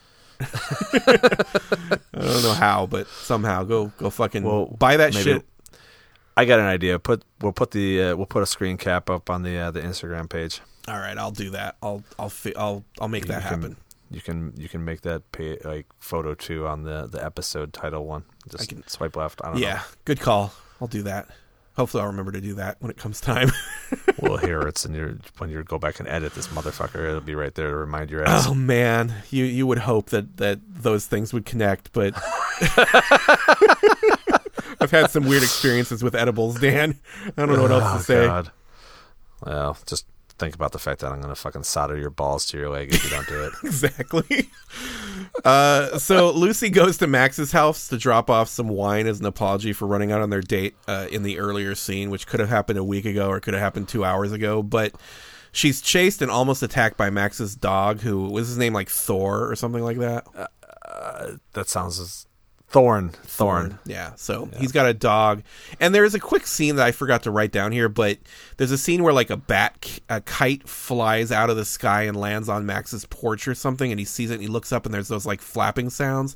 And I think you're supposed to assume that like here comes David and his crew to like rip the door off. Exact revenge upon him kicking him out of the video store. Yeah, and then the next 16 weeks back. Exactly. Or 6 hours ago. Yeah, and then the next like scene or two later, we get the scene of Lucy going to his house and the dog like chasing her away. So we don't know if Sam or if Max is alive. Right. Or it could. That's the whole thing. Like, Thorn could have been protecting the fact that here lies his master, dead. But here's the thing, and we're gonna come up with this in a minute though. They're doing a lot here to try to convince us that Max is a victim of David and his crew, and like they're deflecting pretty severely at this point. And the reason why that this is interesting to me is because Sam goes to see the Frog Brothers after the dog almost attacks Lucy, and they make a really quick jump to Max being the head vampire. Like There's like no preamble. It's like they just go from like, hey, he doesn't ever come out at night, and he's around your mom. He must be the my head vampire. mom's new boyfriend and he's boss. Yeah, exactly. And we've you known know him he's for got 3 days. Like they did all this work to try to make us feel like Max isn't the guy, only to have Sam like call him out as the guy immediately. Yeah, it's like red herring or red herring, or what would you call a red herring that's not a red herring, but it's meant to be a red herring, and it turns out to not be a red herring. You know? Weird script writing is what that all is over to the me. place on that. Yeah, but you're right. It is a jump, and on the fact that like, okay, so from perspective, the video shop is on the boardwalk. The comic book shop is on the boardwalk. I think at some point these guys would have fucking rented a video. You know, so like they would have probably had more exposure to Max than anyone else, knowing that they fucking have lived here long enough, you know, to have an established comic book store that people are going to snatch and grab from on the boardwalk, versus Sam jumping to conclusions about Lucy's new boyfriend. I don't know, man. Like you said, it's a stretch. It's a fucking stretch. It's just seemed weird if they were going to have him do that to like paint all of these scenes of us thinking he's like a victim or something. I don't know. Yeah. Whatever. Well, and then again, back to the statement. Like I think the Frog Brothers, the fact that they seem to not know who Max was, it makes me feel like, was this boardwalk like, you know, 3 mile stretch, or like, I don't know, man. I feel like they would have crossed paths at some point. You would imagine, both being vendors on the boardwalk. Yeah, you would think maybe Max would know their parents. Absolutely. Anyway, that night Lucy invites Max over for dinner, and Sam invites the Frog Brothers. And during dinner, they perform some very obvious tests to try to prove Max is the head vampire. And these tests are pretty ridiculous. Like, this is borderline slapstick stuff going on here. For sure. And again, if we're going to maybe work off your theory about the script and the rewrite and everything, maybe this was, again, not heavily rewritten from the earlier Goonies tinged script. Mm-hmm. It follows a lot of the vampire mythology of what the rules are. I mean, garlic is heavily involved. There's, we talk about, I think they mentioned holy water. Yeah. And then they definitely shove a shaving mirror in his face. Yeah. So it's like, right. As you say, it's very slapstick. It's not a very grounded scene. Although earlier on, the foreshadowing when he says to Michael, "You're the man of the house. I guess it's up to you to invite me in. I'm not coming in until you invite me in," foreshadows the fact that we should start thinking that he could be a vampire. Yeah. Well, despite all that, their tests all fail, but he leaves abruptly, and in the background we see a shot of Grandpa looking suspicious and then closing the door. So he seems to have a bad vibe from Max. Yeah, and I guess they tried to make it ambiguous that Grandpa could be looking at Sam's behavior as like, why is he acting so ridiculous? Yeah, it could be. Or is I don't approve of this guy dating my daughter. Nonetheless, I want to call out though that we've now seen Max have a reflection and swallow like what could probably be the equivalent of like 14 cloves of garlic. And like we said, he passes these vampire tests with flying colors for the most part. Yeah, we're gonna talk about that later, I think. Yeah, I want to mark this. Yes.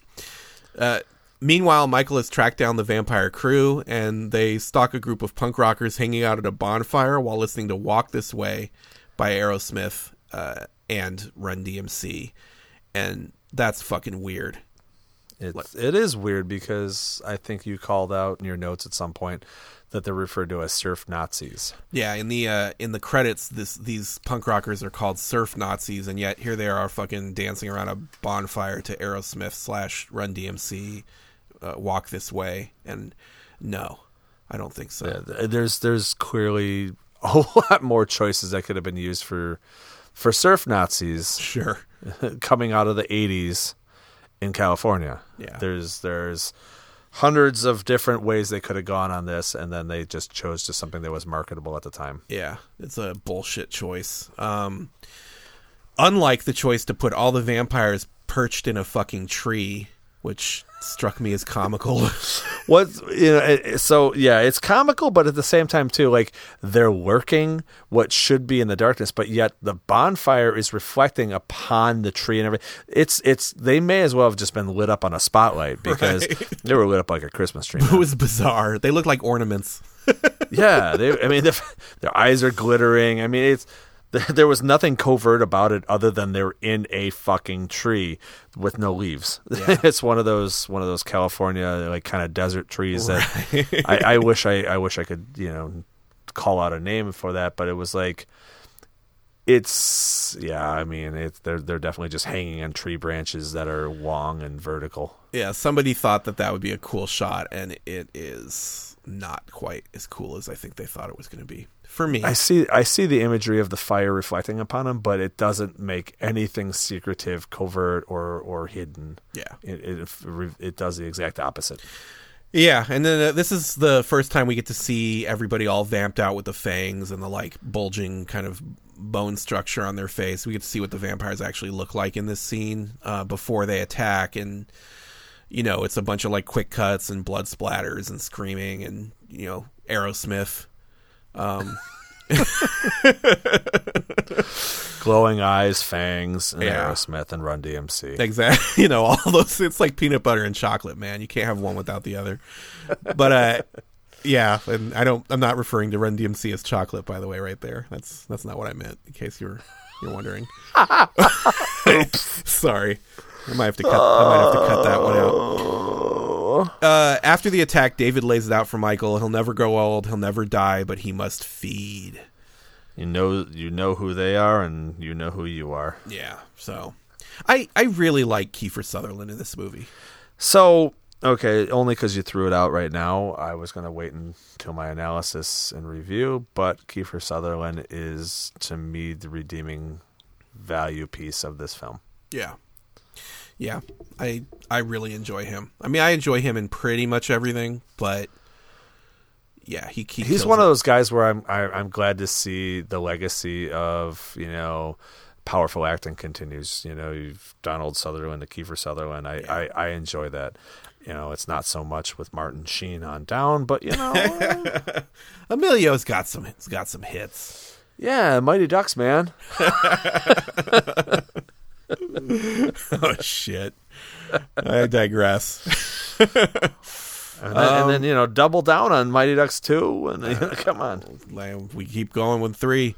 So back at the house now, Sam asks Michael if he knows who the head vampire is, and during the conversation, Star and Civil War era Prince Kid show up outside Sam's window. What's his name? Laddie? I think it's Laddie. Yeah, like the fucking yeah, that's weird. Yeah, yeah. He's. I don't think he has any actual lines other than growling either. I think he calls to her at the end. Yeah, maybe. Whatever. Growls. So, Star explains that Michael was supposed to be her first kill, but since he had a dirt bike, they decided to bring him into the fold. That's not really what happens, but it's a dirt bike, but he's not going to be able to keep up, man. Can't compete with his bike. I can't compete with your bike, man. Star says she wants Michael's help, and then he laughs, and then her and the kid bail. So, yeah. So and again, like vampires obviously don't change clothes. So yeah, no, they don't. They're always wearing the same thing. He's always in that fucking jacket. So again, how much time has passed? We have no idea. Yeah. I would think that if these guys are a fixture on the boardwalk / amusement park-ish place, I mean, I don't know, man. It just doesn't seem realistic. I feel like if you live in forever, you got to have a change of clothes.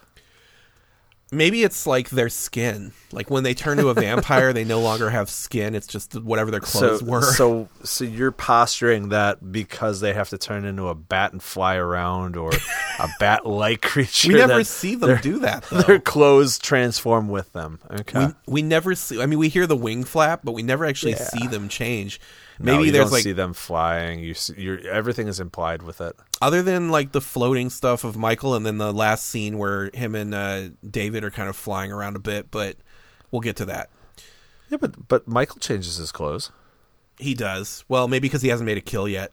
But then that doesn't explain why Star doesn't change her clothes, because she hasn't made her kill yet. So yeah, well, I think it's poking a lot of holes in this movie, Dan. Yeah, I think maybe just assuming that she's a runaway or something and only owns one. She didn't pack a lot of bags. Yeah. I mean, I guess they can afford that fucking Jim Morrison print. Exactly. Well, what I'm thinking is like anytime you have vampires that are super old, like the conceit is that they're also wealthy because they've acquired wealth and they don't have morals to keep them from like killing and stealing or whatever. They can play the long game financially. Yeah, exactly. So like you'd think like David could buy her a second peasant girl outfit if he wanted to. Yeah. Maybe she has like 15 of that same outfit. It's possible. Maybe we just didn't look closely enough, and one's more burgundy than the other. Who knows? They're threading. Yeah. So the next day, Michael, Sam, and the frogs head to David's cave to smash some vampire ass. The frogs find the vampires hanging from the ceiling in a cave deeper in the system, asleep. And this is the moment where Dan just could not get enough of Bill S. Preston Esquire's upside down hanging mullet. Oh my god! So extensions. Here's the thing, man. Because I mean, his perm doesn't move, but yet you've got these like Goldilocks fucking extensions. Yeah, it's extensions, now hanging right? Absolutely the opposite of it. Yeah, you know, and it's so ridiculous. It's madness. It's just, yeah, it's literally fucking Rapunzel wet down your hair, man. They're fucking wavy. They're fucking crimped. I mean, they're every 80s fashion you could do to. I mean, they're fucking probably Aquanet on the perm. Yeah, it's that thing when you come out of the shower and you spray your hair real quick, and so it's crispy looking, but it stays wet. That's the Aquanet, man. Yeah. Oh. But anyway, they stake his ass, and he wakes up screaming and bleeding glitter all over them. Just massive amounts of glitter. Alex Winter's hair just fucking punched a hole right through the ozone layer just for this movie alone. That's where all the glitter came from. Came through the hole that he punched in the ozone layer. Yes. So the rest of the vampires all wake up, and Sam and the frogs narrowly escape, getting into the sunlight before David can stop them. Do you notice he has 3 cronies, right? Yeah. David has 3 cronies for the most part. Yeah, Dwayne. Not including. He's got Dwayne, Paul, and Marco. Right. So Dwayne and Paul, they have like 0 lines. They're very deep sleepers. But I'm saying they have 0 lines in the film. No, I mean, well, they have like dialogue. 2 or 3. Yeah, it's very. How would you like to like find out you're going to have that much screen time and yet say like yeah or something along those lines? Right. You know, like keep up. All their big all their big lines are during the finale. Like when they're right before they die. Right. Yeah. But I mean, that's kind of disappointing, I would think. Yeah. I mean, the vampires don't have much dialogue. They may as well have just been male models. Yeah. Had they done that, well, you know the guy that plays Dwayne, the dark-haired one, the actor's name is Billy Wirth, and the way that I recognize him is that he was on an episode of American Gladiators as the contestant, and he won. He was like the first time I saw a contestant win the show. You know, yeah. Like he was on that fucking show. I remember watching that episode in like the mid 90s, and Billy Wirth, the reason I know his name is because he was the fucking contestant that beat the Gladiators. So he went from the Lost Boys to American Gladiators as a contestant. I believe he was like from the Lost Boys. He was like a martial arts actor guy, like one of those kind of action guys that did B movies and shit. And then he got on American Gladiators probably from that, like being sort of maybe noteworthy. He was like a former stuntman or something. Yeah, you know, probably to show something that he like had that. like athletic abilities. Yeah. Exactly. Okay. So interesting, but yeah, no lines. No lines. And I mean, the only reason I know his name is Dwayne is because I looked that shit up because no one ever says it. So I think that they mentioned Paul, and I know for sure that they mentioned Marco. Yeah, so like 2 or 3 times. Like go get the food and shit like that. Yeah, go get your hair did. Go to the pharmacy and pick up some more hair product. Mm-hmm. Back to David in the cave. Pass the crimping iron, Marco. Exactly. I mean, listen, someone's got to pass the crimping iron. If anybody's going to do it, it's going to be Marco. On the left-hand side. Mm-hmm. Exactly. Back to David in the cave. The frogs escape because there's sunlight there, and David's hand gets burned when he gets in the sun, and one tear drips down Kiefer's face. I liked that. I liked it. It's awesome. I like that. And he's also I didn't smiling. like that he had this. I didn't like the fact that he had to stare at his hand the whole time as it's on fire. Like he's like looking at it so intently. My hand's on fire. Like, I get it. Your hand's on fire. You could be looking at where the fuckers went that like caused this whole thing. Yeah. But instead, he chose to look at his fucking flaming hands and then smoking hand, and because he looked at it so damn long, the flames went out. But I really liked the one tear. One tear, dude. Yeah. The one tear is good. And I got a trivia piece about that one tear. We'll talk about it later. Jesus wept. Jesus did weep. Yeah. I also need to just put a little more attention on the glitter in Bill's blood. Because, like, in the moment where it's, like, squirting out or whatever, it's, like, kind of shiny and shit. But when those guys get outside in the sunlight, it is straight up, like, fucking glitter from Michael's. Like they tripped and fell on the Hobby Lobby? Yeah. It is like straight up glitter. It's not like blood with like a glittery tint. It's fucking glitter. They're just covered in glitter. It's like kind of the budget was betrayed in that moment. I'm like, oh, that looks really cheesy. So just needed to call that out because I was like, ooh, that's stupid looking. There's one of those weird moments where it looked good on celluloid and doesn't you look good got on the digital transfer. Exactly. You got that digital transfer, and you can see all the little pieces of glitter individually on their fucking jackets. You can see how many times fucking Alex's hair is crimped. Mm-hmm. You can see each crimp separately. You could count them if you want to. When they get back to the house, Grandpa yells at them for not filling up the car with gas after using it. You know the rule. Yeah, and it's of course it's like he's like, hey, like he's mad, and they think he's like asking him like what they're doing, covered in glitter with holding Star and like a blanket, carrying her up the stairs, and then instead he's like bitching about gas. So it's another one of those like, haha, Grandpa's so quirky kind of moments. For sure. And you also see that like they're both Star and Michael's condition is deteriorating rapidly because at some point neither one of them can stay awake to save their lives almost. Yeah. Well, I think it's because it's the daytime, right? Is that the idea? Yeah. Yeah. She was pulled out of a slumber. He went in awake. Right. But he was then all fucked gets up. to the car and he's like fucking passed out over the seat, bent over backwards. Yeah. Sam and the Frogs hit the video store to try to convince Lucy that something crazy is going on, and she's not buying it because she's a grown-up. And Diane Wiest is, I really like Diane Wiest. They hit a sold church. the whole thing for you. Yeah, she's great. I dig her. It's Kiefer and then Diane Wiest right under that. Yep. They hit a church to fill up their canteens with holy water, which it's a kind of a cute gag. And then they tell. I just want to know why they felt it was necessary. I mean, why was it necessary for them while filming this to also stage a baptism going on at the same time? Do you really needed that imagery as well to continue, that you couldn't tell it was a church, you couldn't tell it was holy water, you needed a fucking baptism happening? Like it's a church with about 30 people in it looking back at them as they're rapidly dunking canteens into a holy water font. Yeah. And water pistols, like, and they're doing it and they're all kind of like, tongue in cheek smiling at him. And again, I guess that's more of the Goonies vibe right there. But like, why?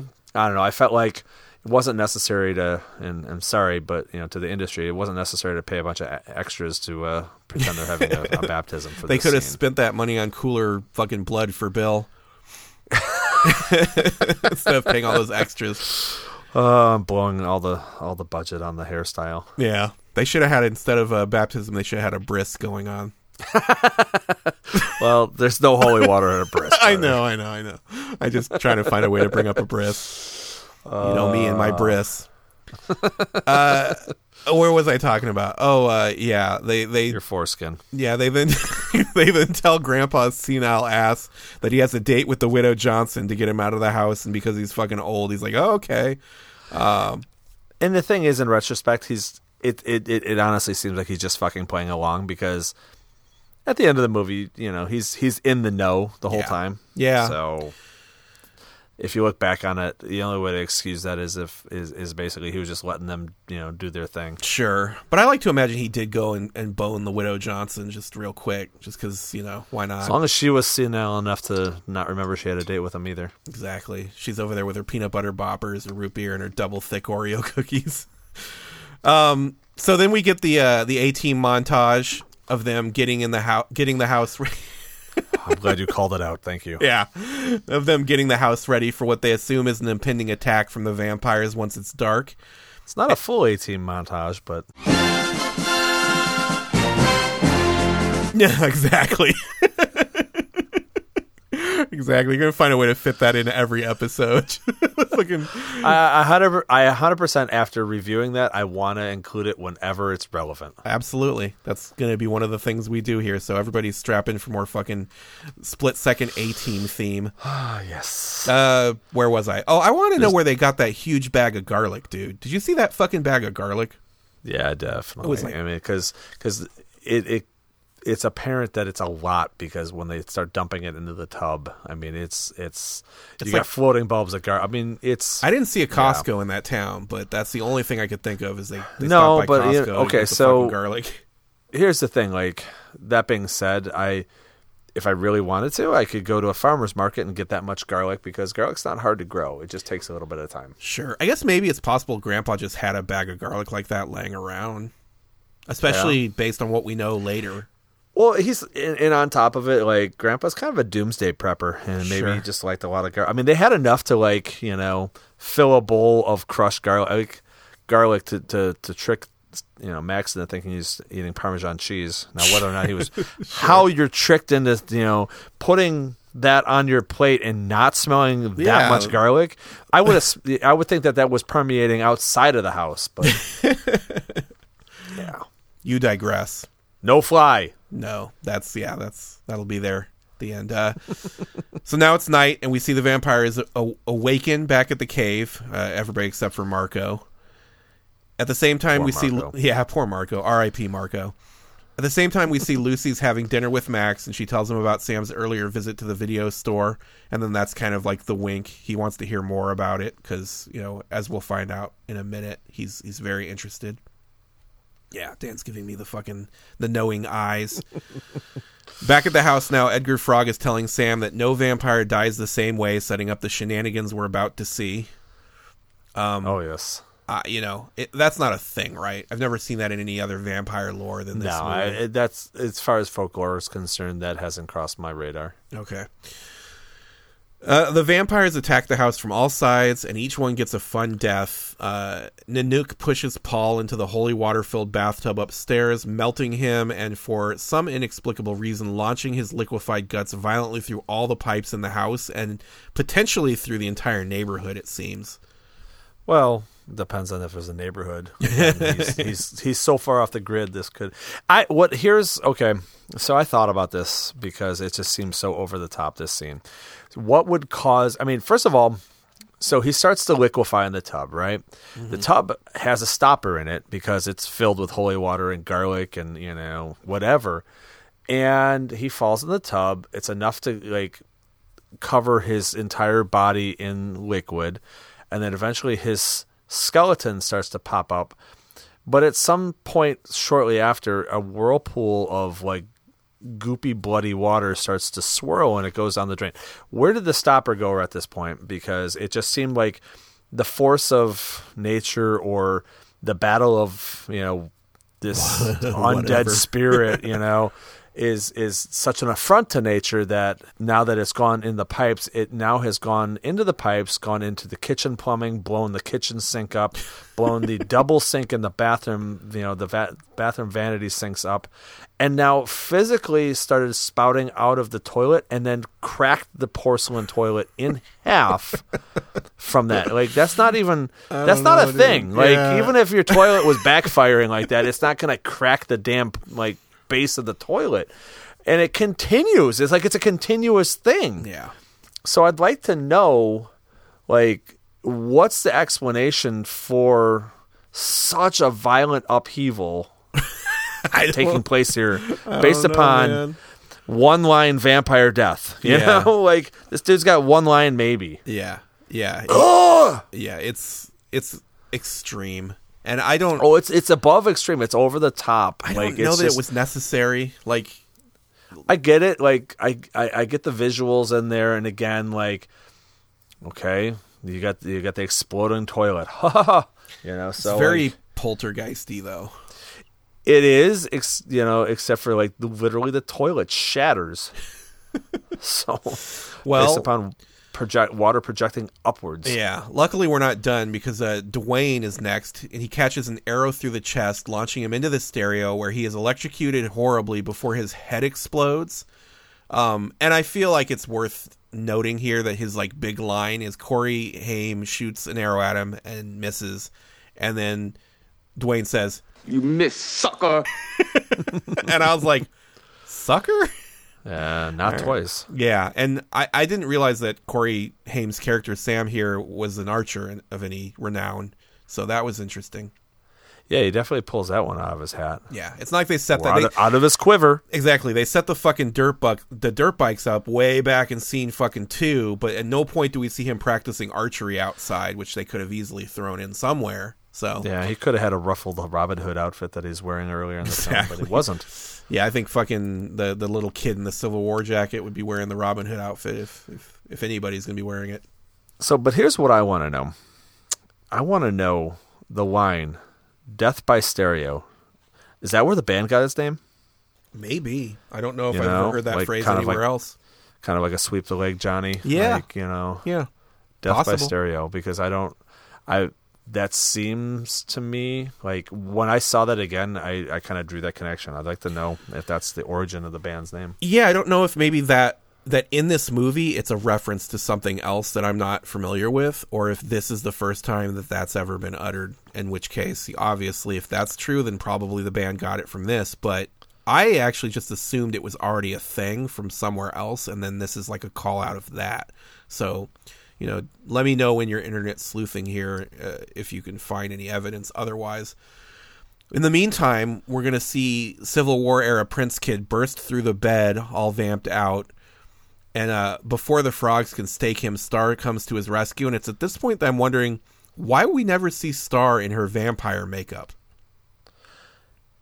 Yeah, you know what? I'm not sure. That's weird. The only thing I can think of is maybe it looked so ugly that they decided they didn't want her to look like that in the movie.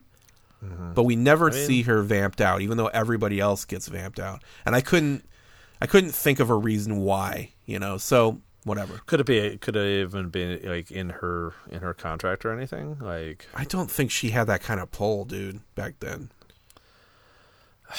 I don't know. Yeah, that's weird. I mean, the way they do the makeup, it's very masculine. Like the bone structure stuff they do to the vampires' faces. So maybe it just looked bad on her. Maybe they tried it. They didn't like the way it looked and they tapped out. I don't know. But I did bump on it, though. Their name can be attributed to the 1987 horror film The Lost Boys, in which Corey Haim speaks the line. All right. Death by Stereo. Death by Stereo, named after this movie. They adopted their band name off of that line. There's a band very few people have heard of, but... We have. They're a little bit more prevalent than a few people. You think so? Yeah, I think so, a little bit. All right. So you go into a skater scene or a punk scene, you probably have at least heard of Death by Stereo. Yeah. Warped Tour. Yeah, maybe you're right. Anyway, meanwhile, downstairs, David and Michael have a vamp off, and this is the only time we really see some deliberate flying effects. It's subtle, but, there's some moments where they're flying at each other and then flying together around the room. They keep them very quick cuts. So okay, why? All right, this is my argument now. Again, David is at this point we're to believe, or led to believe, that he's probably the head vampire. Okay, yeah. So we're led to believe that he's at least in the hierarchy of things. He's above the other three that cronies of his. Yeah. Why is he hiding in the shadows? Why is he not just taking Michael head on? Michael is the vampire whelp here that hasn't fully transformed, thereby, if we're going to go with any sort of vampire lore, not as strong as a senior vampire. I don't know. It just seemed like he's hiding in the shadows.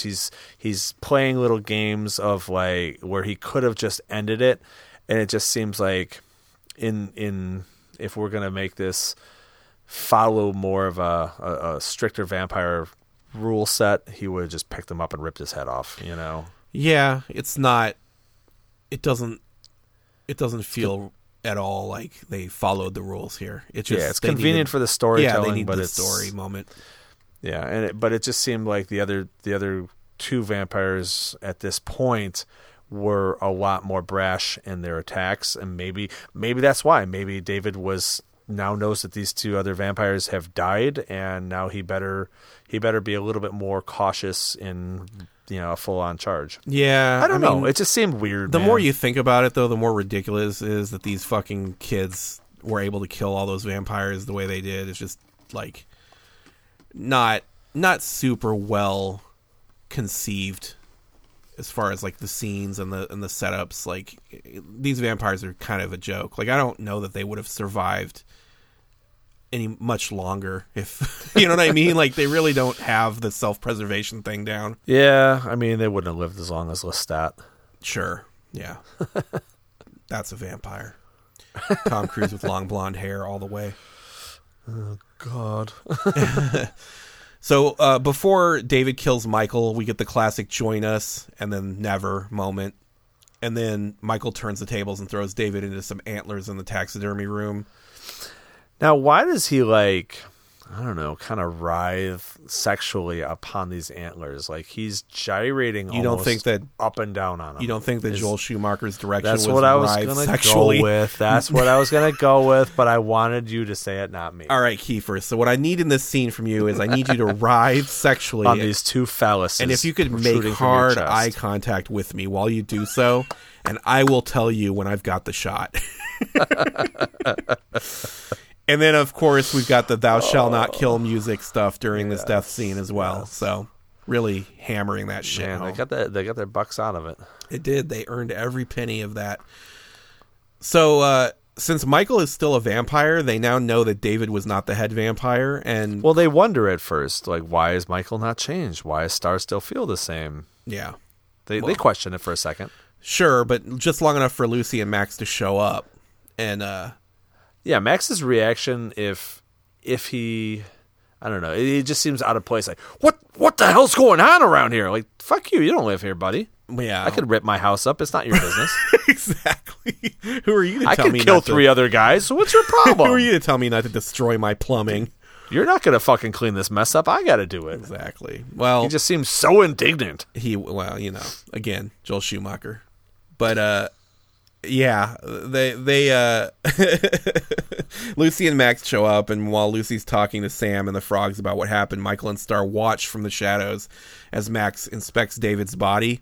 And at this point, like, almost lovingly. Yeah, almost, which is kind of reasonable. In fact, I think he should have even been more so if he turned this guy like years earlier and, felt like a connection like that with him. Yeah, you would think. But we get this long monologue next where Max basically shows all his cards and says that, he wanted to, marry Lucy and bring the boys into the fold. And boys need their mother. Exactly. And so this is one part I bumped on pretty hard here. There's a line where Max says the reason he passed all the vampire tests was because he was invited in the house, and it basically gave up all their power.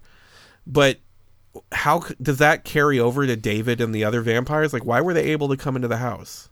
Yeah, see, again, so since you bring this point up, so it doesn't work for me one way, either way. Yeah.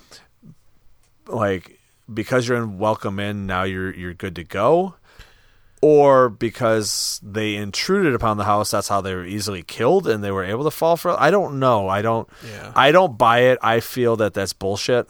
Yeah. I feel like I've never heard the any sort of thing.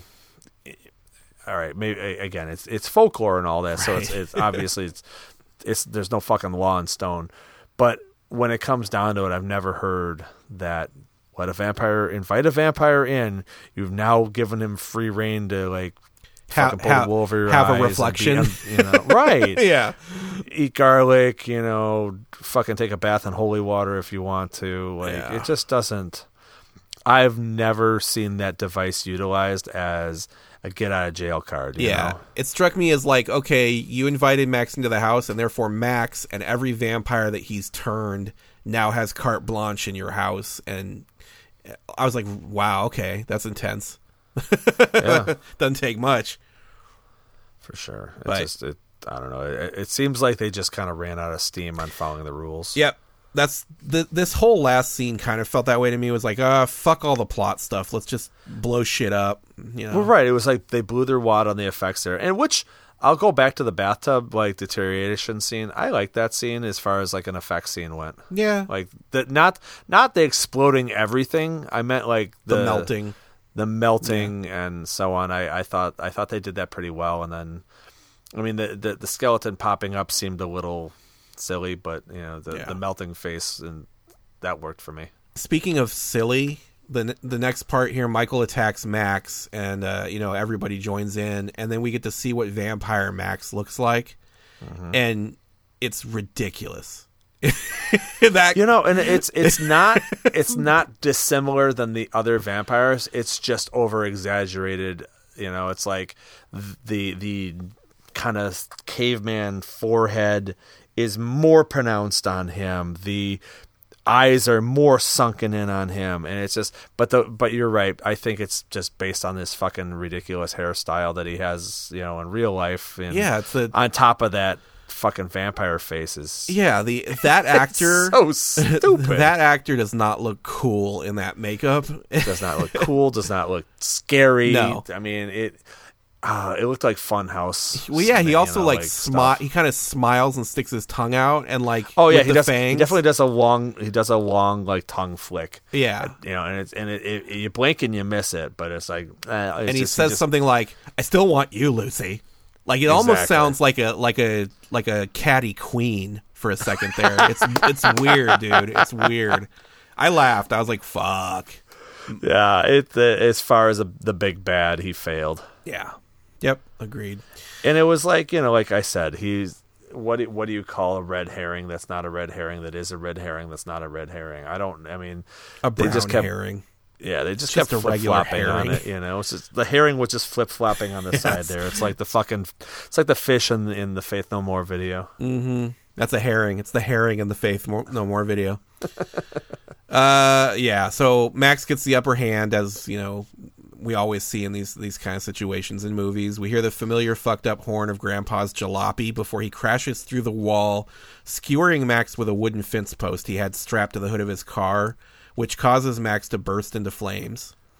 So, okay, the way I look, all right, there's a tiny bit of foreshadowing earlier in the film as he's putting fence posts into post holes. Yeah, and they're very pointed and sharp. And then later we see as he's driving off to his date with the widow that they're on the back of, I guess, what would be the payload of whatever kind of shitty car, I don't know, it's almost like a fucked up Jeep / El Camino. Isn't it like Chitty Chitty Bang Bang? Kind of, man. It's like, but the fence posts are on the flatbed payload of the vehicle as he drives away. So in my mind, as he crashes through the wall or the windows, the fence post would have had to have gone through his back window, through his front windshield, not hit him, and then shot through the rest of it and hit Max. Well, first of all, put some respect on the Widow Johnson's name, Dan. Second of all, I feel like I wanted to say Widow Jenkins. You would have been close. You would have been close. The effort would have been applauded. Ba-ba. I think that the idea is that he strapped them to the hood of the car outside. Like he prepared himself.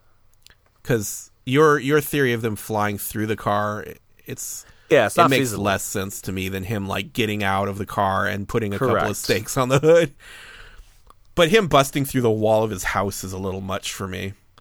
Right. I mean, but the thing is, there's no way in hell he would have been able to strategically positioned where he's going to go, how he's going to do it. It was just he could have made just it as seem easily like killed his entire family in that moment, and himself, because it made it seem like he's.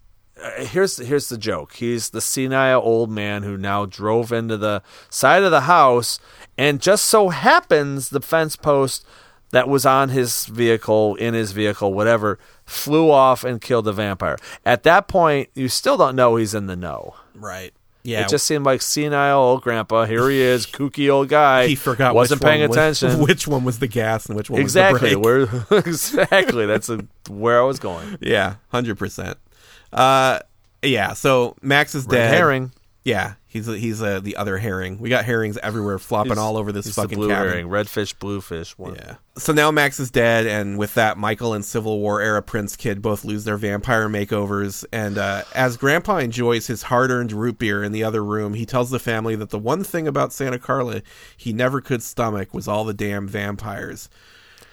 And then that's it goes the moment. Dark. Yeah, that's on the rest of the family. That's the moment where we realize that Grandpa knew all along that this fucking town was riddled with vampires. This irresponsible son of a bitch knew all along. Exactly. Let his daughter and 2 grandchildren move into this area knowing that there's all sorts of fucking vampires all over this place. And he let them move in, didn't tell them, didn't give them a warning. The only thing he cared about was goddamn root beer and double thick Oreos. Double thick Oreo cookies, yeah. Yeah, I'm going to agree with everything you just said there. He's a piece of shit. He's a terrible grandpa. And with but he's kooky. Yeah, he is kooky. He will play dead if you're not looking out. That I'm telling you right now, you move into my neighborhood and you're even just a fucking acquaintance, I'm going to tell you there's vampires all over the place. Exactly. Just random people at the fucking convenience store. Like, there's vampires here, right? You know what, man? Like, just careful. That guy over there, he's a fucking vampire. Yeah, the guy that owns the video store. He let them circle their fucking house. He let the fucking head vampire and have dinner with his daughter. Come on. We assume at least got a little tit, too. You know what I mean? Like... He's a bad grandpa. He's a bad father, and yeah, we're treated to some more People Are Strange here as the credits roll, and because he's kooky and there's a lot of vampires and a lot of double thick Oreos, and that was The Lost Boys. Nailed it. Boom. So yeah, let's get into some reviews real quick here. IMDb gave this son of a bitch 7.3 out of 10. And by gave it, I mean it has a composite score of, because IMDb is not giving aggregate scores score. Out. Yeah, but 7.3. Rotten Tomatoes gave it a 76% critic score and 85% audience score, and it seems fair. That's about what you would expect from this. And I don't know. But that audience score is obviously reflective of people who nostalgia saw it a few years ago. Yeah, it's nostalgia. Yeah, so. I don't know. What do you think? Sword Dick, Quicksand in a Car Seat, Broccoli, what are we looking at on this one? Kiefer Sutherland gives it the quicksand under the car seat. I'm not 100% sure, but I think that's quicksand under the car seat. So you think without Kiefer, it's a broccoli horror trope? I'm sorry, and I feel sad knowing that this movie no longer holds the same magic for me that it did in the past. Yeah. I guess looking at this under a microscope, it didn't ruin the film for me, but it definitely dropped it for me. Where Kiefer is the lone holdout as to why I like it today.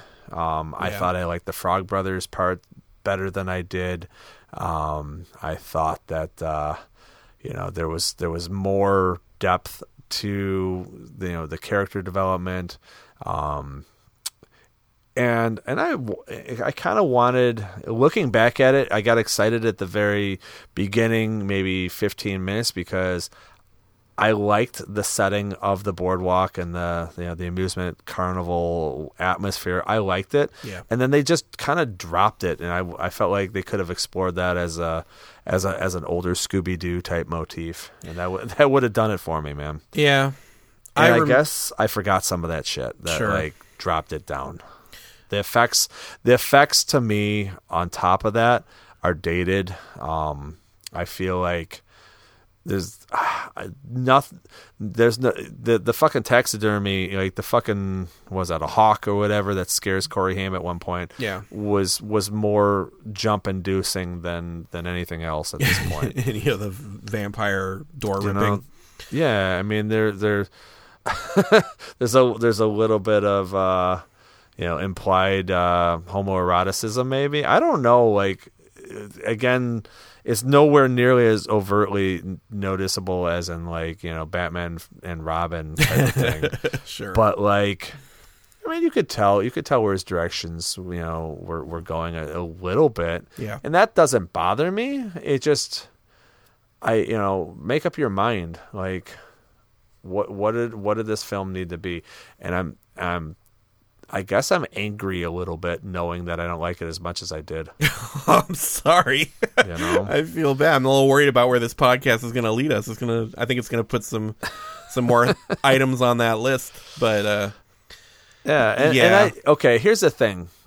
If you asked me to watch this again, I probably would still need to put another 5 years between watching it. I don't need to watch it again. Yeah. I hold no excitement to introduce my son to this film like I do other films from that era. Like I was super stoked to bring my son up to watch Goonies, that sort of thing. And again, similar era, similar casting involved, and that Goonies is still dated a little bit on its own, but like it holds up. It does hold up, and there's dozens of movies on my mental list where I want to watch with my kids, and The Lost Boys is got a line through it now on that list. Oh shit! Well, I think that I don't disagree with anything you said. I think I liked it a little bit more than you did, and I think that's probably just because of the sexy saxophone guy. But yeah, I mean it's quicksand under the car seat for me too. I remember liking it more than I do, for sure. The nostalgia, my memory of it was a better movie than it actually is. There's more to the movie than there actually is in my memory. You mentioned the sexy saxophone player. I think he became the model for the Batman and Robin suits years later. It could be. Yeah, I gotta wonder, like, yeah, I'm going to leave that there. I'm not going to say anything else about that. I'm going to dig myself into a hole. But yeah, I'm with you. Quicksand under the car seat. And for all the same reasons. I wasn't planning on sharing this with my son, but yeah, I feel bad that we've kind of ruined the movie for you a little bit, but also I feel good about exposing it for the truth that it is. See, but I'm still able to wear this T-shirt because there's still enough people out there in the world that have the nostalgia for this film. Yeah, that this T-shirt is cool. Yeah, well, I also think that you can still like have the nostalgia and know that. I mean, eventually we're going to talk about fucking American Ninja, which I have a ton of nostalgia for, and it's not a good movie. So, eventually I'm going to make you suffer through that, but it'll be a similar vibe.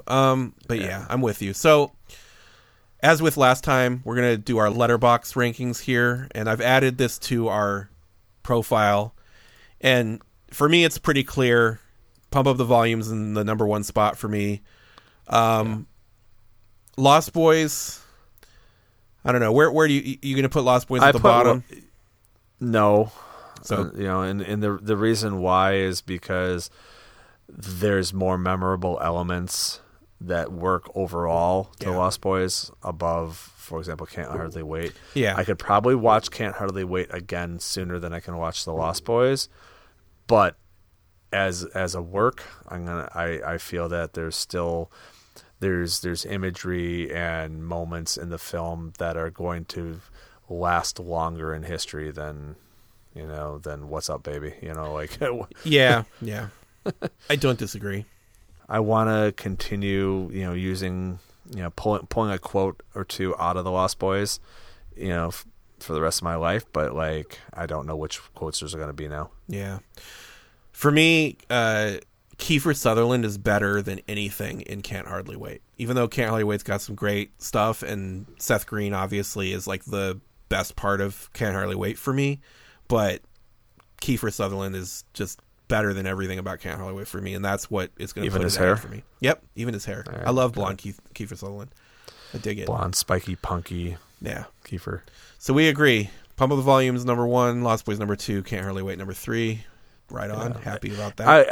And again, using that scale, I'm going to tell you right now, Pump Up the Volume, as dated as that was, for some reasons, it held up so much better. Yep. In this recent viewing sessions. I agree. A lot more poignant. A lot more. Yeah, agreed. Let's hit some facts. My first fact here: Santa Cruz, where this movie was filmed, had this murder capital reputation because in the early 70s there were 3 different serial killers working that area, which I actually didn't either know or remember. So that's okay. Okay, so what? Hillside Strangler, was he? I don't remember the 3. The only one I remembered, like the only one I knew by name was Ed Kemper. Okay, Kemper hit that. Yeah. Okay, but there was 2 other dudes with three names, okay. Middle name dudes, serial killer names. You can look it up. But... Well, I just finished watching the Night Stalker Netflix documentary miniseries. Yeah, we watched that when it first came out. I actually remember the Night Stalker when I was a kid because I lived in Southern California at that point. But I was older than you. Yeah, I was young, and I didn't feel personally scared, but I knew that there was a serial killer called the Night Stalker that was like out in L.A., and at the time I lived in Orange County, which is a little south of there, but it was still close enough to freak my mom out. Not the walk-in killer, but the Night Stalker. The Night Stalker, yeah. My second one, seems likely that the Gecko brothers from Dusk Till Dawn were named as homage to the Frog Brothers. Since you say that, maybe. Yeah.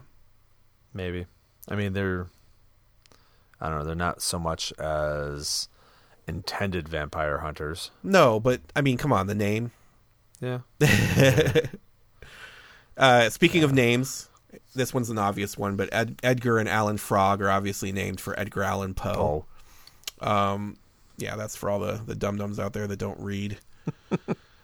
My fourth fact here, legend has it that Schumacher actually fired Corey Feldman because he was dozing off during takes after a cocaine binge, and Feldman promised to get straight and then was allowed to stay on. But that explains a lot of... It explains why he was so good in Stand By Me and shit in this. Does it explain, like, the bad audio drop-ins that they do where he clearly is re-recording his voice? It would actually explain that, probably. Okay. But whatever the case, yeah, that guy was coming off hard. There's parts where it looks like they re-recorded his vocals because whatever he said at the time was just inaudible or just they needed to completely redo it, because there's parts where his vocals like are on a different level than everyone else's when in the scene. It was all that sniffing. They had to go redo the video or the audio. Oh, God. Number 5, you'll enjoy. Joel Schumacher said on the DVD commentary that the Rob Lowe poster was there because he had recently directed Lowe in St. Elmo's Fire. So you got that one. That one was a little one just for you. So why Molly Ringwald? I don't know, because she's awesome. Because Breakfast Club. Yeah, because fuck it. It's got to be in everything. Number 6 here. Apparently the tear that falls from Kiefer Sutherland's eye in the scene where he gets burned by the sun was caused by his contact lenses irritating him, but it looked good, so they left it in. Yeah, that looked, the amount of tear that fell on there, that looked like, fucking saline. Yeah, like nowadays they would have digitally added that tear. So they got lucky. It's a significant tear. It's a handsome tear. Yeah. Kiefer Sutherland only cries handsome tears. I would have left it in. That's for sure. Yeah, fuck yeah. Schumacher made at least one good choice. Bravo contact lens. Exactly. Another one here. Originally, David wasn't supposed to be dead at the end and was supposed to be in a never-made sequel called The Lost Girls, which was written but never filmed. So that's why he didn't have like an exploding kind of fun death. That's why he dry humped the air. Yeah, he did like John Travolta in Perfect at Joel Schumacher off camera. And then the final one here, which I think you'll enjoy, the name Michael is said approximately 118 times during the movie. Oh, well, is it just Michael, or is it Michael, Mikey, and Mike? Just Michael. Oh my God. It is pretty a lot. repetitive. There's a lot of Michaels. So wow. Fuck, somebody took the time. Yeah, somebody counted that. Wasn't me. I'm trusting it, but it sounds right. There's a lot of Michaels. For sure. Let's do our no-fly list here. All right, who goes first?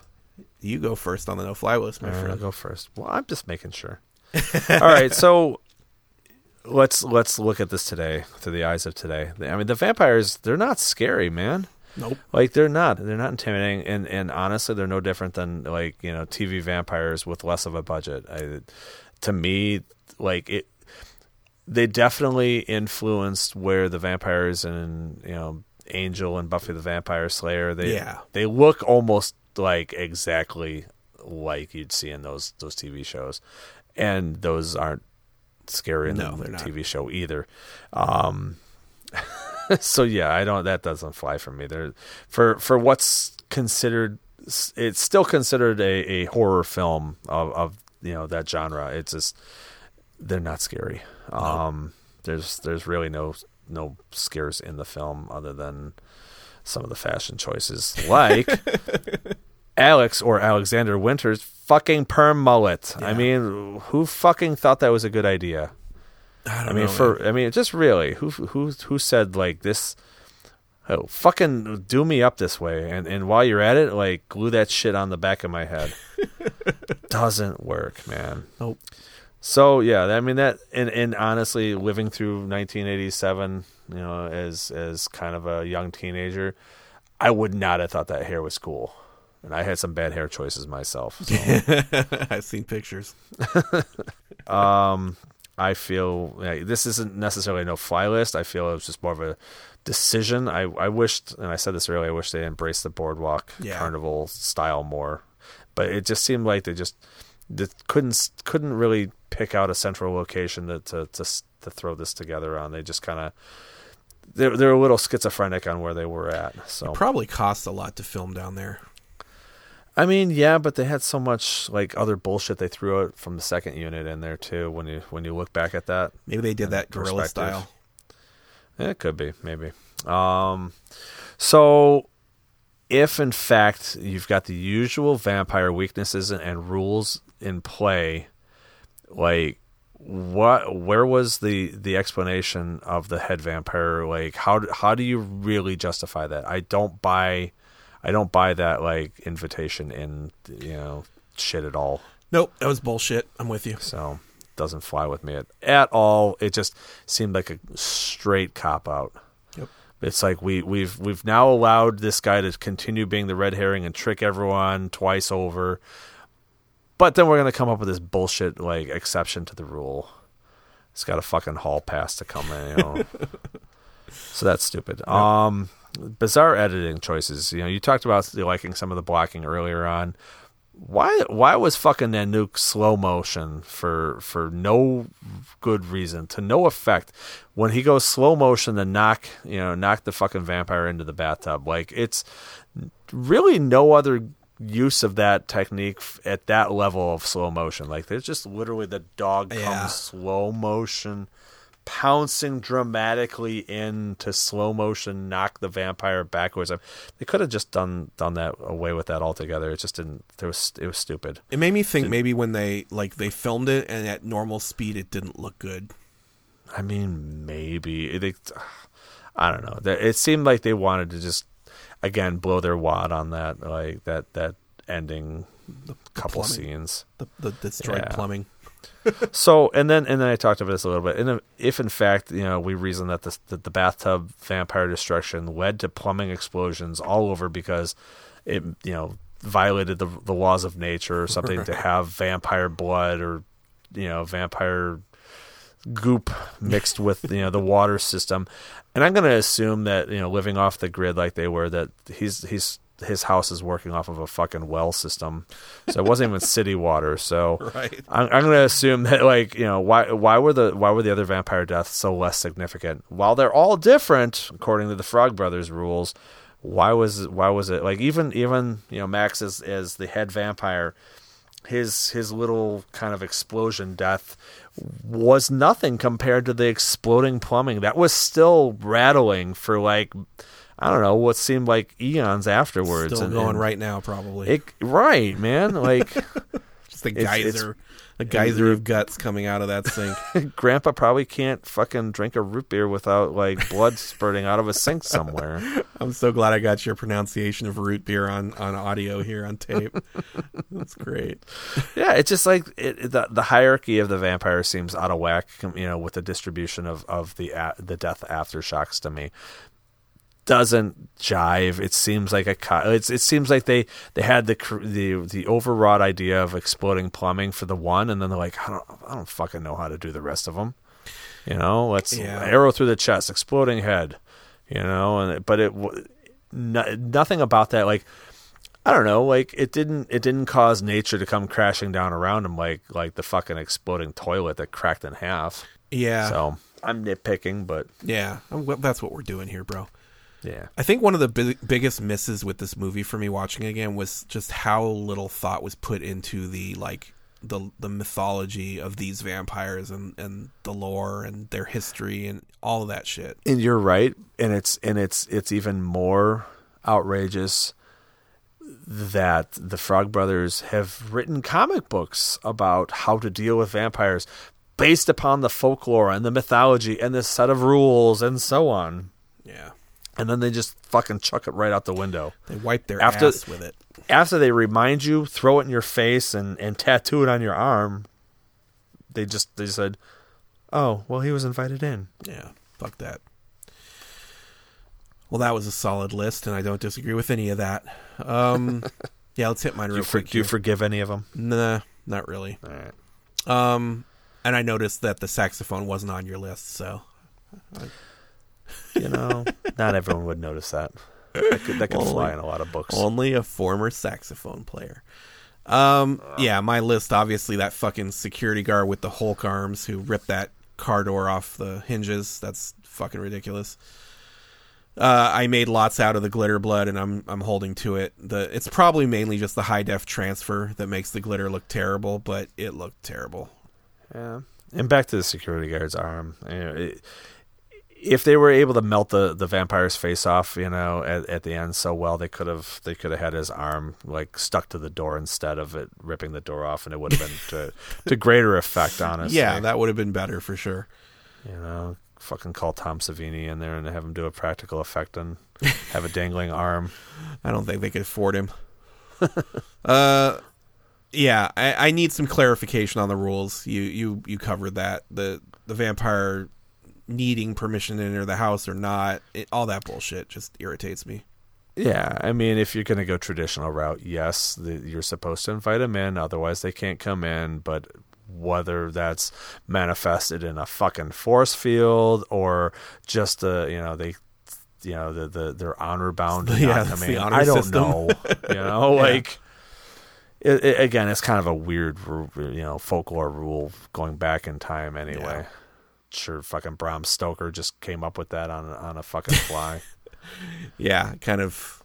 I'm sure there's some sort of probably some sexist connotation to it if we really dig deep enough. Yeah. The fucking chivalrous. Yeah, exactly. The surf Nazis listening to Aerosmith plus Run DMC. That's no. Yeah, that does not fly. I don't know any Nazis that would rock out to Run DMC. Not good ones. I mean, let alone surf Nazis. Yeah. There'd be some kind of punk rock for sure. Not Run DMC. Yeah, some skinheads, hardcore, fucking anything else. Even like some Dead Kennedys would have been ironically funny. Right? But I mean, if you're gonna call them surf Nazis, then that would be amusing to do that. Yeah, I can clearly see why they wouldn't throw in a track from Screwdriver, but that opens up a whole different can of worms. So yeah, not gonna fucking give them money. Nope. The idea that Grandpa for you. Yeah. No extra promotion either. The idea that Grandpa knew that there was vampires there and still allowed his daughter and grandkids to move there, like fuck off, Grandpa. Yeah, where's your sense of responsibility? You know, you're the patriarch of this family, and here you are, like letting them come into a fucking murder zone. The only responsibility he's got is to his double Supernatural. thick Oreo cookies. So Maybe double thick is reference to something else. maybe Widow Johnson only knows. Only the Widow Johnson knows. Thank you for putting some respect on the Widow Johnson's name there. Patoom. How easy the vampires were to attack in their nest. I just didn't like that. Obviously, David trusted Star to keep watch, but she didn't seem to have earned that trust. You know, She's a poor sentinel. She was out like a light. yeah. I Where mean, was their fucking hellhound? That's what I want to know. What I enjoyed was when Michael went to rescue Laddie and Star. It was almost like, you know, trying to wake up the teenager to go to school. Yeah. Oh, go take Laddie first. Like, I'm still asleep. Let me 5 more minutes, Mom. Yep. Yeah, for sure. Not a good sentinel. All right, and my last no fly here is double thick Oreo cookies, because I'm sorry, but nobody says thick. It's double stuffed Oreos. You think Nabisco had a problem with that? I mean, for maybe. a product placement, you know, Yeah. you would have gotten that shit right, you know? Yeah. Because, and on top of it, like, if we go back to 87, there's a good chance that might have been a new product at the time. I think Could so. Could it have been that it was so new that they hadn't fully decided upon double stuff or double thick? Well, dude, do you remember that for a minute in the 80s they had something called Oreo Big Stuff, which was like a huger version of... Yeah, and I think that made it out of the 80s. Did and it either reared its head again. I don't know. Right now I've seen Mega Stuff. There's definitely Mega Stuff on the shelves right now. Oh man, I actually want less. 2021. I want less cream. I like the thin ones. So then you know what, the thin ones are actually really good. Here's the thing: the thin ones and the double stuff have made me not want the regulars anymore. Yeah. All right. And I also and that, and the fact that, like, did they really need to come up with all these wacky flavors over time? Like buttered popcorn, dude. Like the Lady I like Gaga the mint ones. You know, the mint ones are good. I'll tell you right now, the Lady Gaga ones look ridiculous, but they taste good. I don't know what the fuck they taste like. They taste good though. And on that note, yeah, I think that's it for me. What movie are we doing next time? What do we got next? We are doing a Stone Cold classic. We're doing Commando. Oh yes. This is another one where it's like my choice, but it would have been your choice had I not put it in my list. You know, it's gotta have a call out somewhere. Yeah, you know, we might as well just knock it out. And I am very worried about this. I haven't seen this movie in probably 10 years. Here's my bet. My bet is it's still highly quotable in that ironic sense, but will be dated as fuck. Yeah. And that all these tough guy stereotypes, you know, as we go back in time and dig into the 80s and 70s and even some of the 90s shit, we're gonna see that these tough guys don't hold a candle to today, you know, to today's movie tough guys. Yeah. You go back and you watch these martial art films, you watch these, like, you know, heavy hitting action films and stuff. The only thing that it's gonna have is it's gonna have Arnold's muscles that are still pretty unbeatable. Yeah. Yeah, I'm sure we're going to spend a lot of time talking about those next episode. So I look forward to it. And yeah, fucking A. Let's do some Commando next time around. Word. All right, man. Well, I'll see you next time. All right, Dan out. I'll kick everyone's ass in this room!